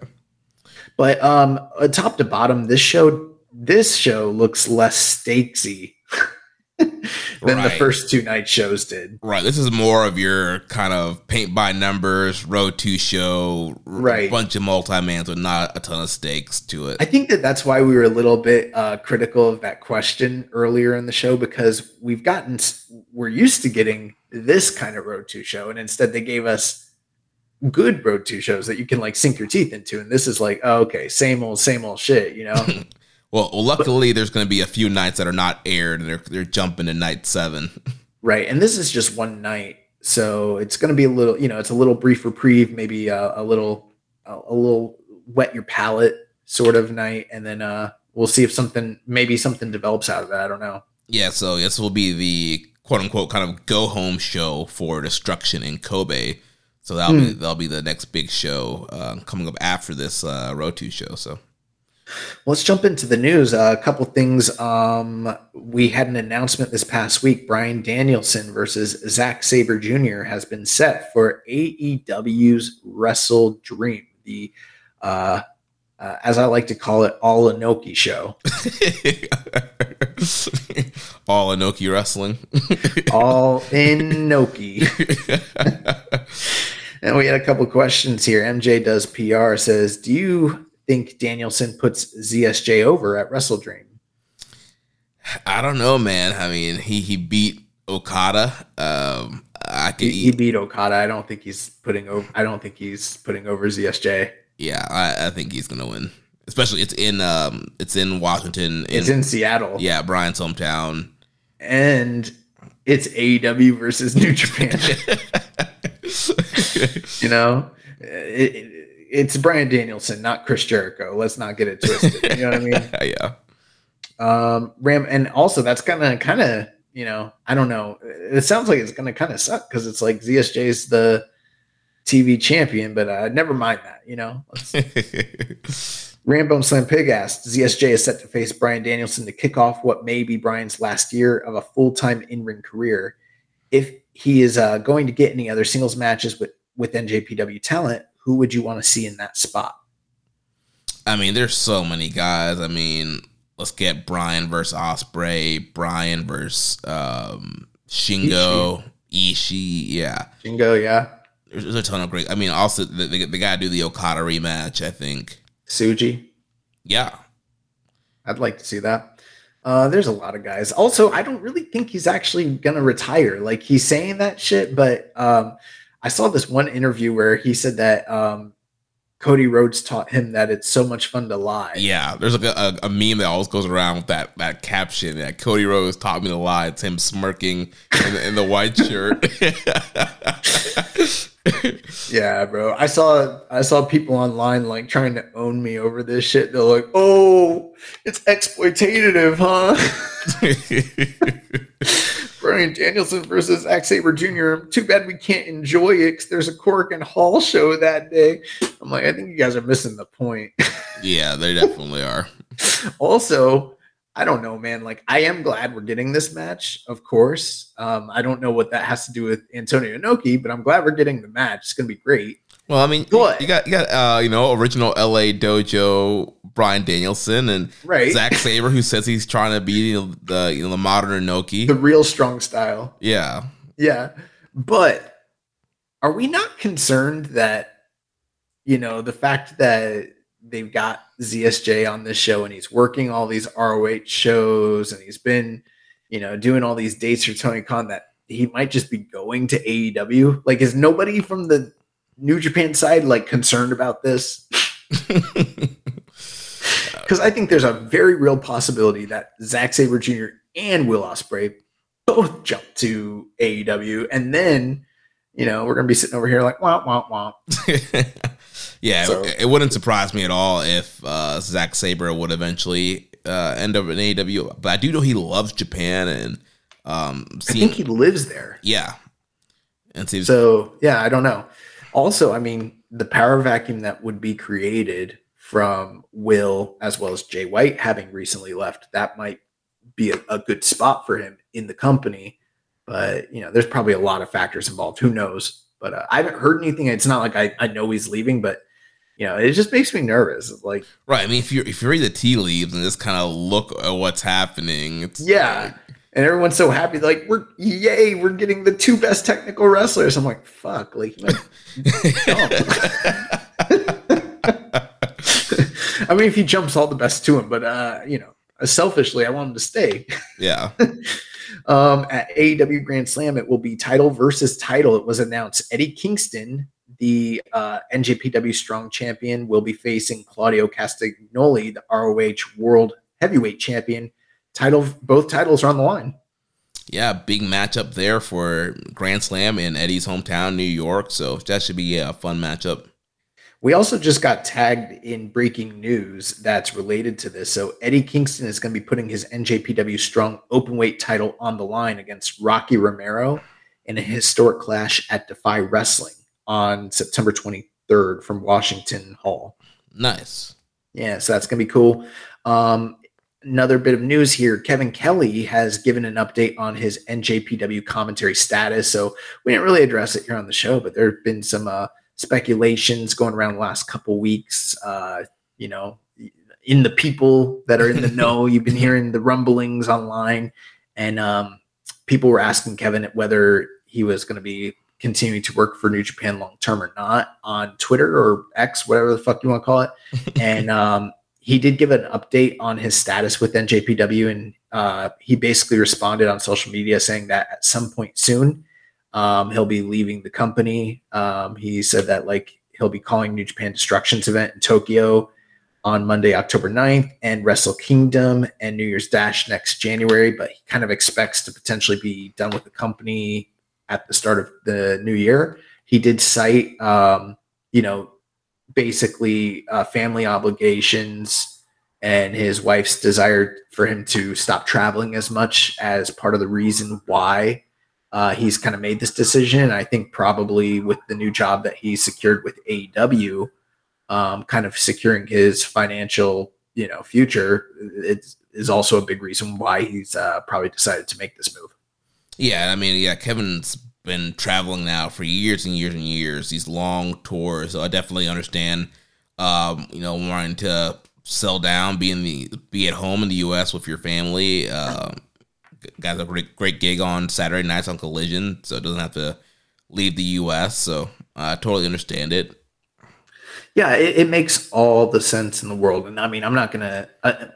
one thing we've never really done on the show is when people leave, we don't bury them for leaving at any point. We've never done that because, these are human beings with real lives and they're not married to us or to this product, and they don't have to, the fact that Kevin stuck through the entirety of the pandemic and did everything that he did, calling from his home and doing all of those, remote distance calls for the show was, kind of above and beyond. And he's also a guy that's really made a huge impact in the culture of this fandom, for a lot of people. And I think some of the things that there are some fans that I've heard criticize Kevin for some of that stuff. And, those people can get fucked because I mean, I don't know Kevin Kelly personally. We've never had him on the show, although we were supposed to multiple times. Maybe we should probably get on that. Yeah. if we want to make that a reality, because he's going to be gone soon. But Kevin is definitely someone that loves the product. He loves the wrestlers. He loves the culture. He's someone that has cultivated something that is very, I think, sort of approachable for the audience at home, for a product that's not necessarily marketed or made for Westerners. He sort of made it a lot more palatable and accessible to those from the outside. And he's done a lot of things for the Western fan base. Like, he's somebody that has always been accessible online to chat and, talk about the company, talk about the product. He's hyper knowledgeable, a guy that grew and excelled a lot in the role. And, I even remember when the whole gift thing was going on with TV Acai, he made attempts to rectify that situation and go to bat for the Western audience. Yeah. And when Chris Charlton almost got pulled from commentary, he put his neck out there for Chris and how much the fans enjoyed him and Chris together. Yeah. And I don't know the ins and outs of that situation, but I mean, look at where they're at now, where, Kevin is, very likely on his way out, and they're kind of relying almost entirely on Chris. And where would they have been if he hadn't have been able to stick around? You know what I mean? Mm-hmm. And I think he's the main reason Chris is as good as Chris is, because Chris is hyper knowledgeable. He's a great guy, and he's always done a fantastic job, but he wasn't a great commentator when he first started. He was sort of like a talking voice who had a lot of historical knowledge, but wasn't a great broadcaster. And he's really grown into a very serviceable and competent broadcaster, as well as a knowledgeable voice, due to, the mentorship from Kevin Kelly.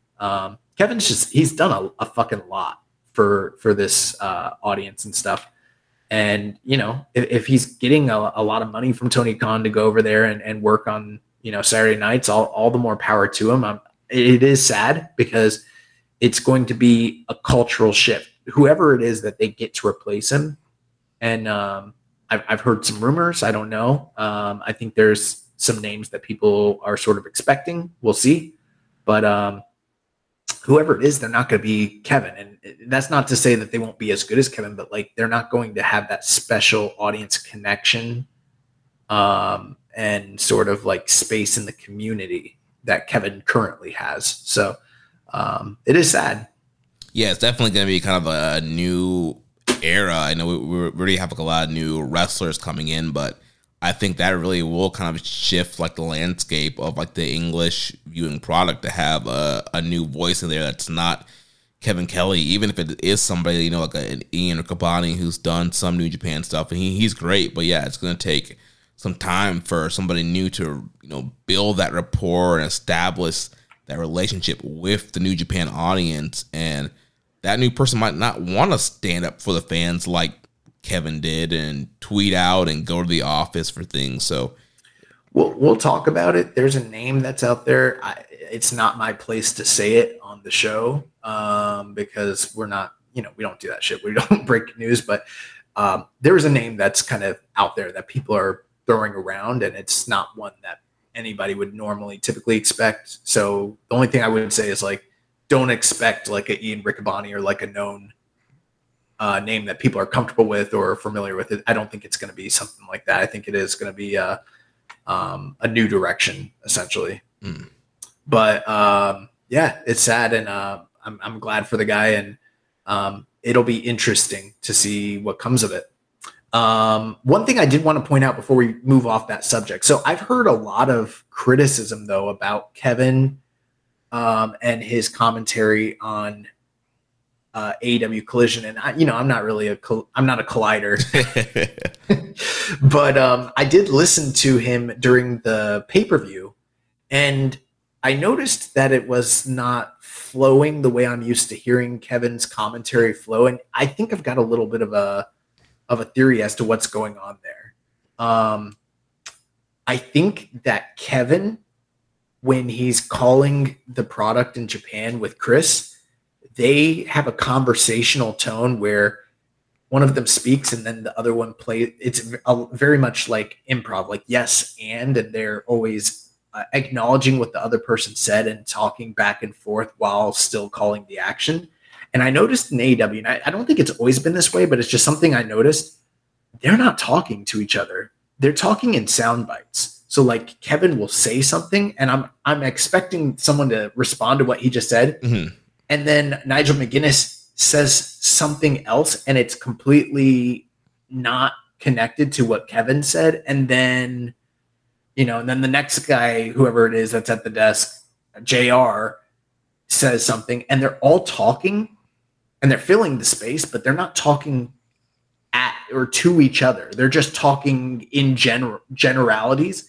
And it's a completely different type of commentary that I'm used to hearing from Kevin. And I think that might be part of the reason why some fans aren't, jiving necessarily with his commentary right now.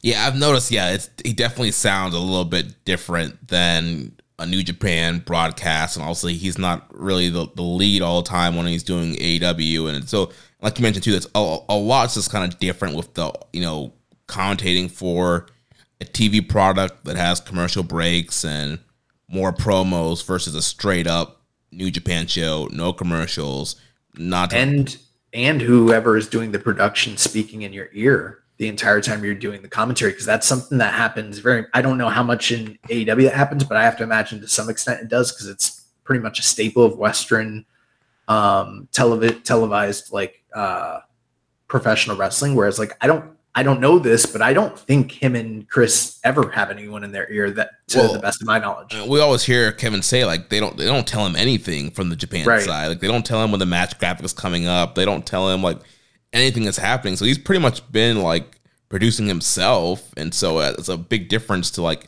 kind of running your own thing, and then all of a sudden now somebody's in your ear saying, "Oh, slow down," or "Say this, do this."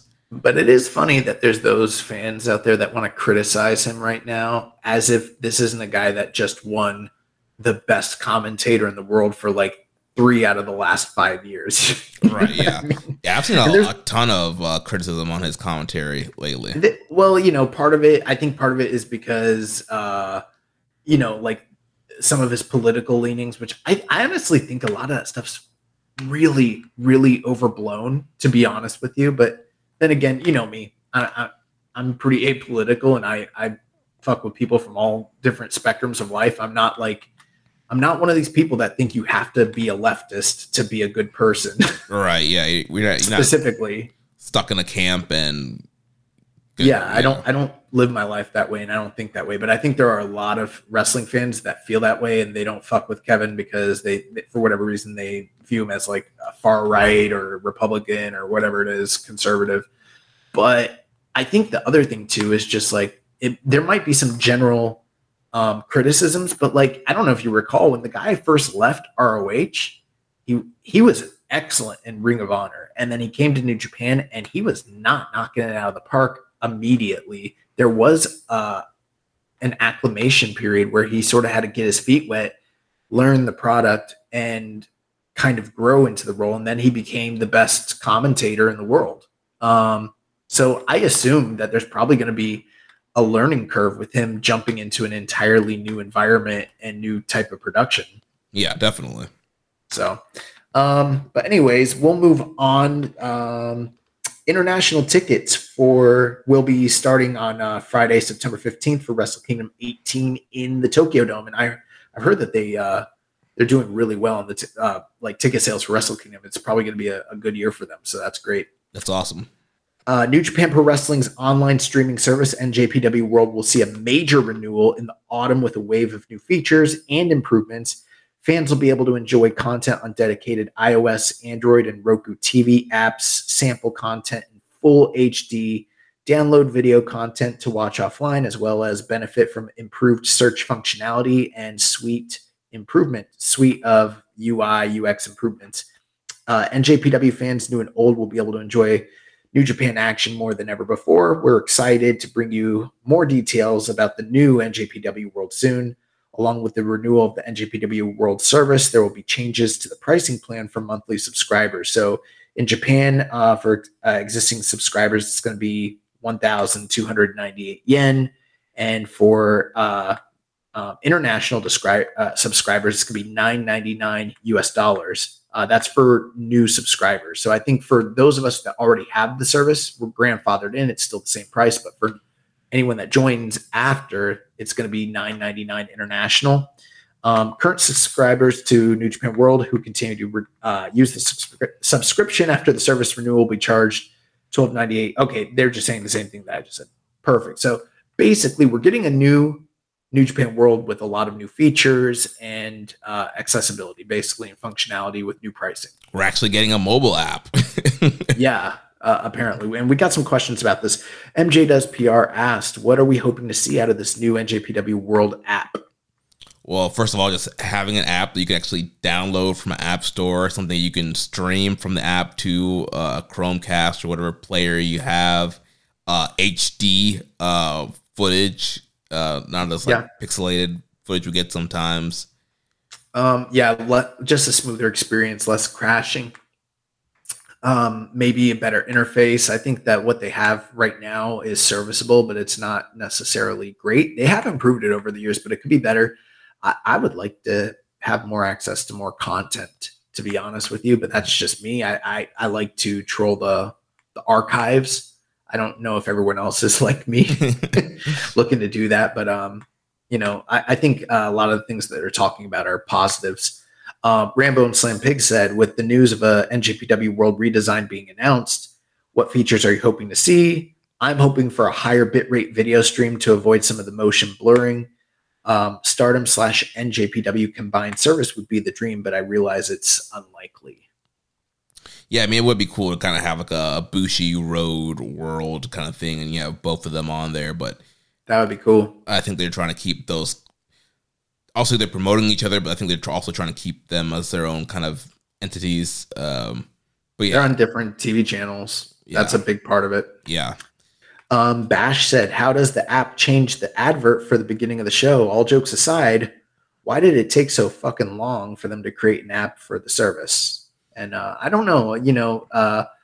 One thing we've heard is that, like in Japan, streaming, it's just not as culturally popular as like they're still using like actual physical media over there a bit more than we do here in the States and in the Western world. So that's probably part of it. Probably the cost is another reason. But as far as like changing the advert for the show, I did wonder like how this might potentially affect Danny and the NJPW EXT. I don't know. Yeah, Danny's done a lot of work with the EXT to really kind of help improve the web experience of the site, and adding some better translations, the dark mode, and the playlist, the watch parties. He's done a lot of work, and I know that he's talked to them in the past, and I don't know exactly why they wouldn't bring him on their team to help out with the stuff, but yeah, it might totally change up the way the EXT works. He might have to rebuild something, or who knows, maybe he'll call it a day if it's too difficult. I'm not sure. I haven't talked to him in a while, but hopefully, yeah, he keeps it going as long as he can. The 2023 edition of NJPW's World Tag League has officially been announced. The annual tournament will begin on November 20th and conclude in Kumamoto on December 10th.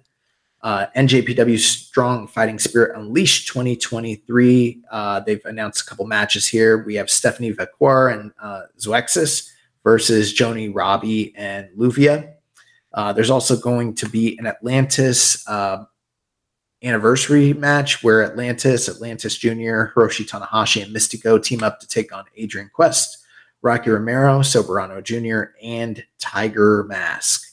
The NJPW Academy Showcase has returned. The first match is set for October 7th.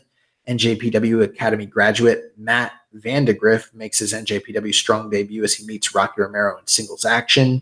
Zane J becomes the first student to complete both beginner and advanced academy courses and makes his professional debut against one of his trainers, the DKC. NJPW Tamashi number 8 is taking place, I believe, this week, and full card is listed. Johnny Gardner versus Vincent Di Maria, Charlie Evans versus Kyla, Kevin Knight versus Cherry Stevens and Frankie B. The Velocities take on Trent Hooper and Tyler Isles. Andrew Villalobos and Jake Taylor take on Jordan Allen Wright and Tyron Tuckey. Caveman Ugg versus Malcolm Flex. Joker and the Thief take on the Rogue Armies, Bad Luck Fale and Jack Bonza. Joker and the Thief, that's the team of Mick Moretti and Jimmy Townsend. Semi-main event, Aaron Jake Beckman and Michael Spencer versus Eli Taito, Mark Tui, and Richard Mulu.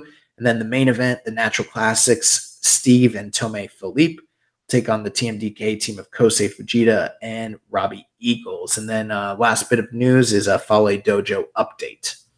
Yeah, so I know there was a second Reddit post that kind of came out with some more information about what's been going on at the Fale Dojo. So it seems like more stuff has been coming out about that. We did get like an anonymous message from somebody who's at the dojo, and it's kind of told us some stuff that we're not going to share on the air right now, because also we don't really break news, and then they ask to remain anonymous. But what I will say about it, without going into detail, they virtually basically confirmed everything that we've heard, and maybe expounded a little bit, but for the most part, they've pretty much concurred. And I listened to JCast earlier today, and they also received, I don't believe it's from the same person. They said that they received multiple unsolicited private messages from individuals that have attended or been affiliated with that dojo and gotten similar types of messages that we did. So the fact that there are people reaching out and basically confirming the stories that have already been shared on Reddit, I think that speaks volumes. Yeah. So yeah, definitely something needs to be done there. Yeah, definitely. One thing that I heard them mention on JCast that I hadn't heard is they were saying that the New Japan Lion Mark logo has been off the doors of their dojo for quite a while. And so I am kind of wondering if they're even still technically affiliated to begin with. And maybe it's kind of like a strained relationship or like a defunded sort of thing that we haven't been privy to type of thing, Mm-hmm. But some of the stuff, like one of the updates said that New Japan's aware of the situation. So I don't know, but who know, how that goes. Like, like they might be aware of it, but I'm not fully expecting, unless they didn't come out so far and say like, we're saddened to hear about blah, blah, blah. We're being forthright and, launching a full investigation, and even if they did, like, remember when Ring of Honor was doing investigations? They never. You never heard what happened. Yeah, we never found out about Jay Lethal. We never found out about all sorts of shit that they were investigating. So you know how that goes. Yeah. But yeah, I think it's a go back and listen to some of the comments we made last week, and if you don't know what we're talking about, go to Reddit, look up the Fale Dojo. I'm sure the information's there. We shared it on our Twitter page as well. You can find it there. It's all over Twitter.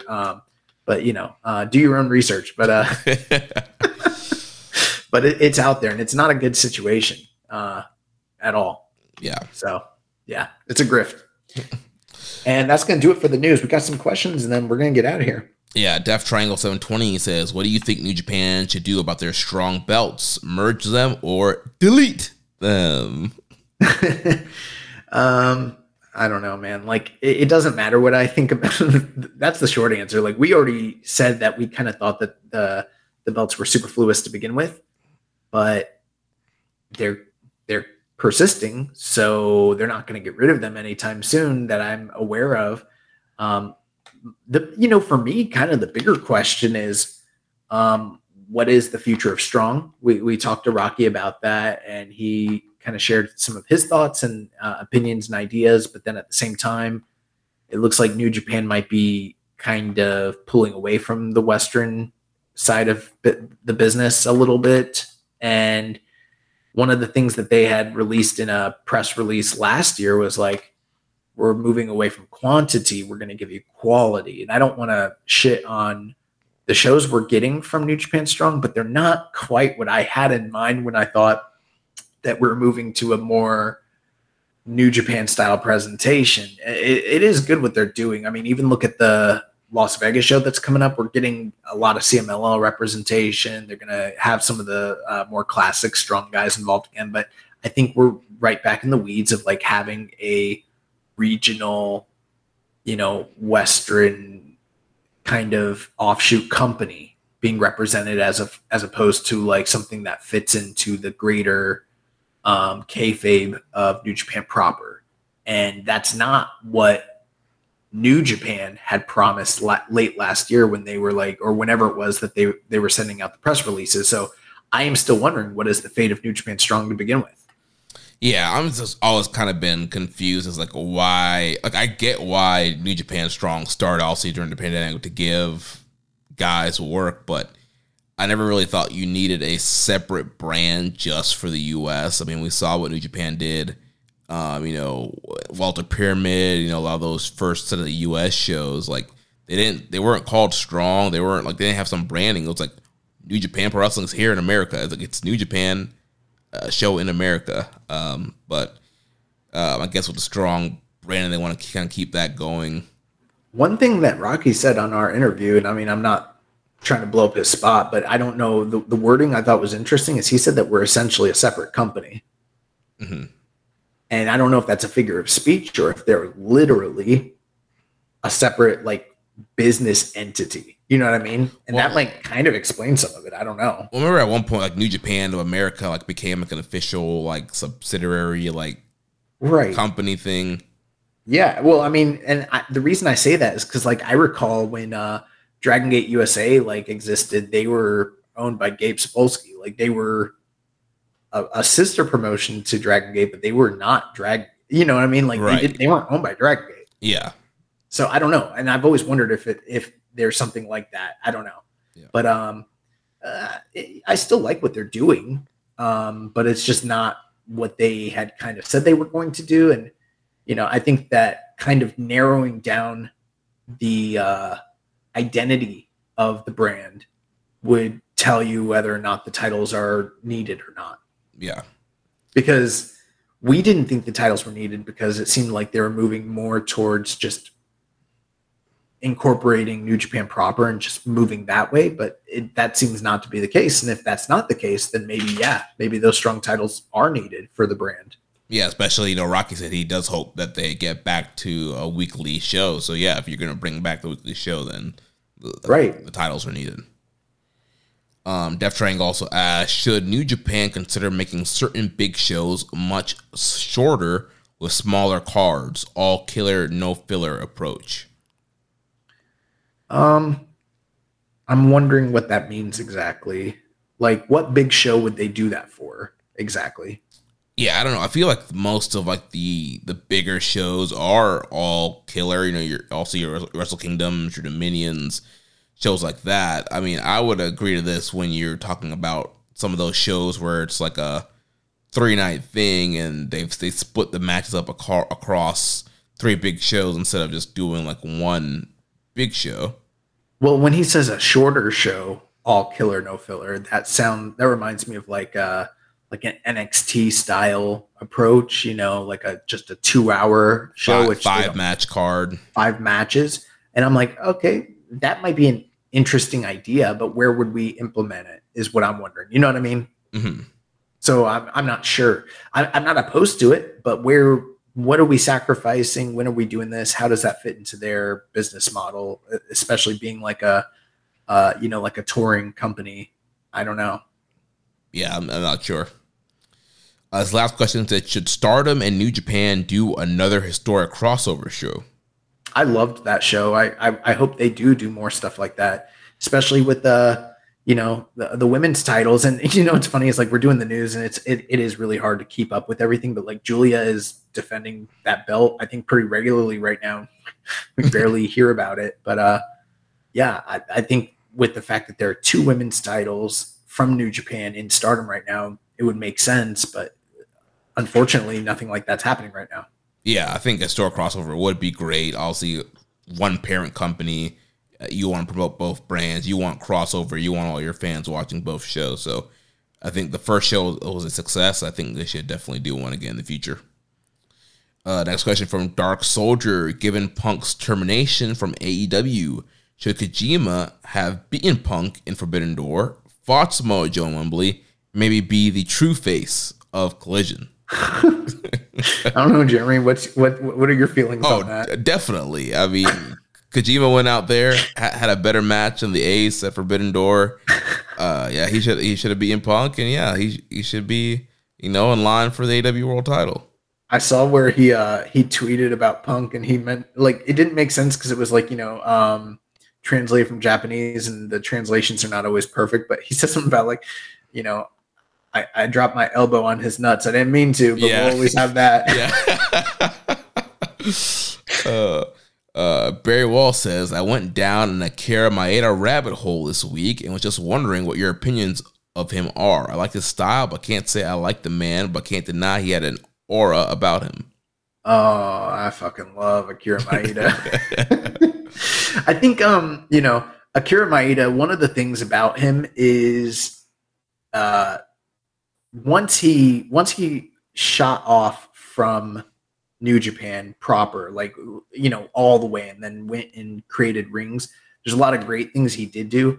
But one of the things I think is sort of exposed was that he wasn't necessarily a quote unquote elite fighter necessarily. And part of the aura of Akira Maeda is like, the marketing behind him was like, of all the shooters of his era, he was supposedly like marketed as like the ace, like the next Inoki, essentially. But I don't think he ever really was that guy. But, when he was in New Japan, I thought Akira Maeda was really awesome. There's definitely a lot of controversy around the guy with him getting into shoot fights with like Andre the Giant. And then when he kicked Riki Choshu in the face, and, when he left to form the first UWF, and then, UWF Reborn in the late 80s and all that sort of stuff. But there's no denying that Akira Maeda was a huge, huge star. A guy that, like, if there are any missed dream matches that the company could have and should have done that would have like done huge business, like him and Inoki in like 85, 86 is easily one of those biggest dream matches that should have happened. I really like Akira Maeda. And as far as like workers from the 80s, he's one of the very, very best. He's one of the pioneers of shoot style and thus MMA. And yeah, he definitely had an aura about him. He's a very special guy. And, what he did in rings where he started bringing in the Eastern European and the Russian fighters and everything like that. That was like very influential as well. Akira Maeda's the fucking man. And vicious kicks, incredible kicks. Yeah, we've watched some of his stuff on the recommended match, and you showed me some stuff in the past, and yeah, definitely great kicks. Definitely had an aura about him. I think the most famous match that I've shown you is the one with him in Fujinami, where he does the capo kick to Fujinami and busts him open hard way, and they have to they go to a double down. They have to stop the match. Yeah. And that's I think that's from 80, I want to say 7. I can't recall, but I know it's that's kind of universally considered one of the best 1980s matches that you'll ever find. Yeah. Last question here from Hawaiian Punch BV. Thought on Sean Strickland's upset victory over Izzy. How strange is it both greats of the middleweight division got taken down by simple boxing? Weidman and Bisping were able to double up on their punches and box Anderson Silva's face off. Strickland's distance management and parrying Izzy's jabs away let him box up Izzy's face. Yeah, yes and no. Part of it is the fact that in both cases, both Weidman and Sean Strickland had better wrestling than the respective champions they were facing. And so it's yes, they beat him with boxing, but it's because their grappling was so high level that wasn't really an option for those champions to kind of go at him from that respect. And another similarity, both Sean Strickland as well as Chris Weidman were bigger, stronger men who were probably dangerous to those champions on the inside. Whereas some of their other challengers might not have been quite as much. Plus, again, the threat of wrestling is always there. So you're not as even like a Muay Thai practitioner like Anderson Silva is less prone to get into a plum clinch when like a top division, a top elite divisional wrestler like Chris Weidman could take him down. I don't know that I agree that Chris Weidman boxed Anderson's face off necessarily. I think it was I don't think it was quite the same thing as what we saw here with Sean Strickland. In some ways, the Sean Strickland match sort of kind of reminded me of when Rampage, it's different tactics, but when Rampage was this unbeatable, force and champion, and then he got his lead leg kicked out from underneath him by Forrest Griffin in a completely unlikely title change. That was like a huge upset at the time. People kind of forget. Kind of reminds me of that a little bit, but yeah, there's no doubt Sean Strickland boxed the shit out of Izzy. And, I kind of have to wonder what the fuck happened there, because I've watched Izzy for a long time and he just didn't fight the way he normally does. I'm not trying to take anything away from Sean Strickland, but even he, during the press conference in the post-fight, was like, at certain points in the match, I was like, what the fuck is going on? Even he was confused about the way Izzy was fighting.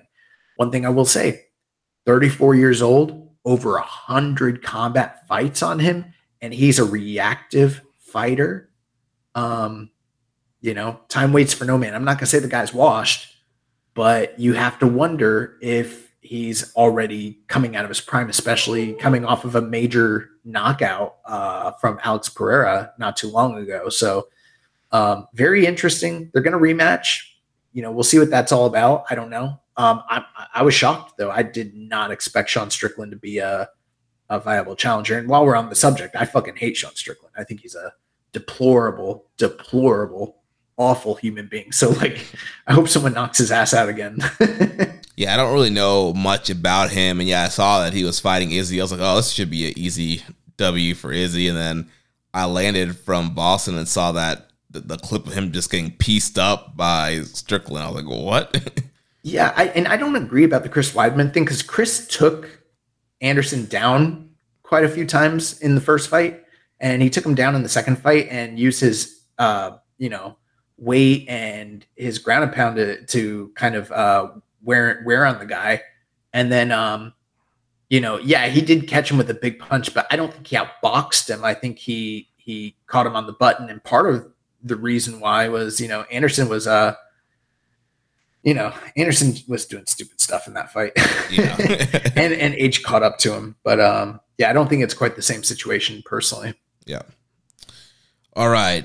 Recommended match of the week. So last week for the recommended, I recommended AJ Styles versus Hiroki Goto from the 2014 G1. Yeah, I watched this match, and one thing I kind of forgot, this is the only singles meeting between these two guys. So kind of interesting from that respect.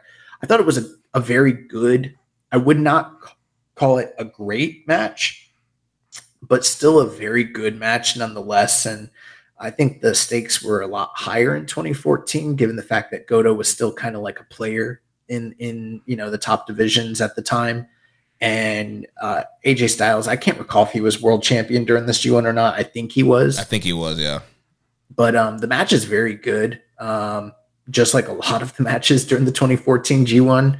And it gets really, really good down the tail stretch. And, it kind of reminds, like, you watch AJ today and like AJ's still good, but he's not AJ Styles like he was. And then I watched this match. I'm like, fuck, AJ was like one of the best he was wrestlers. The man. Yeah, like really, really good. And one of the and he was coming into this place where like he wasn't, in his earlier years he was just a go guy, and like that was great too. But like in 2014 he was like putting it all together, and he like had kind of figured out the timing and the perfect like pacing, and making the most out of all of his stuff mean the most. And Goto was really great here too, and they had pretty good chemistry. I think that if they had gotten a chance to work together again later on down the road, they probably could have had an even better match. Goto does hit a major code red off the top rope, which was pretty awesome. But ultimately, AJ Styles hits the Styles Clash for the 1-2-3. I think it's like a 15 minute match, and very, very good, very easy watch. I probably go like 3 3/4.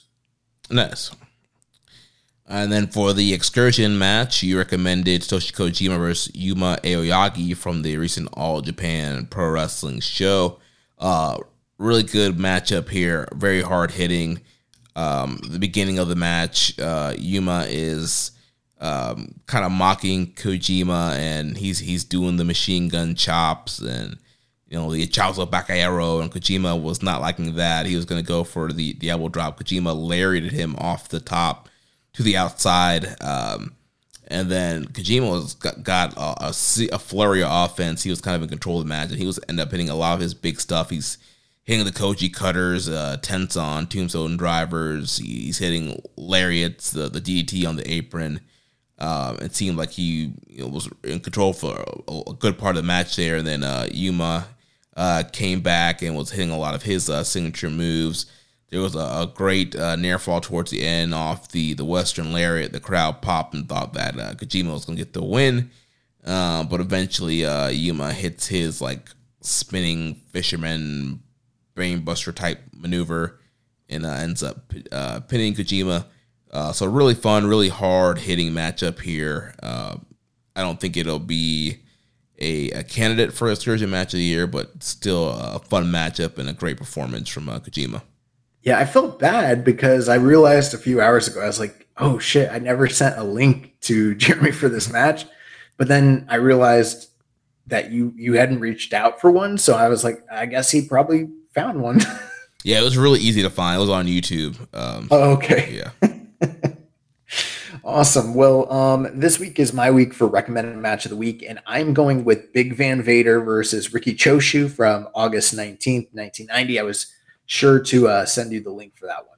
Thank you for that. And then the Excursion match of the week will be Sonata versus Jake Something from Impact Emergence from August 27th.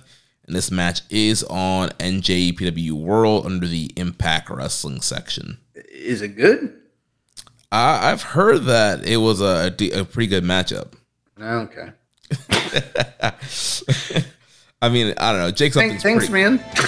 Jake Something's pretty good. I think he's got something, and so. Nice.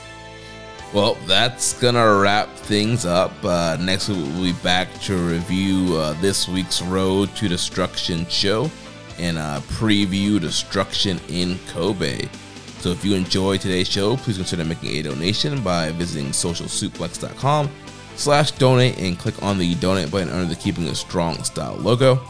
Make sure you connect with us on social media, on Twitter or X, whatever. It's at KI Strong Style. You can follow me at Jeremy L. Donovan. Follow the network at Social Suplex, facebook.com/Social Suplex, on Instagram at Social Suplex, on Reddit, on the Pro Black Guy, just Keeping It Strong Style. You can email me, Jeremy at socialsuplex.com. Check out all the other shows that we have here on the Social Suplex Podcast Network. One Nation Radio, hosted by Rich Latta and James Boyd, and All Things Elite, hosted by Floyd Johnson Jr. and Austin Simowitz. Don't forget to subscribe and leave a rating and review, and we will catch you next week on Keeping It Strong Style, the ace of podcasts. Ichiban. Thank you for listening to Keeping It Strong Style. We'll see you next time.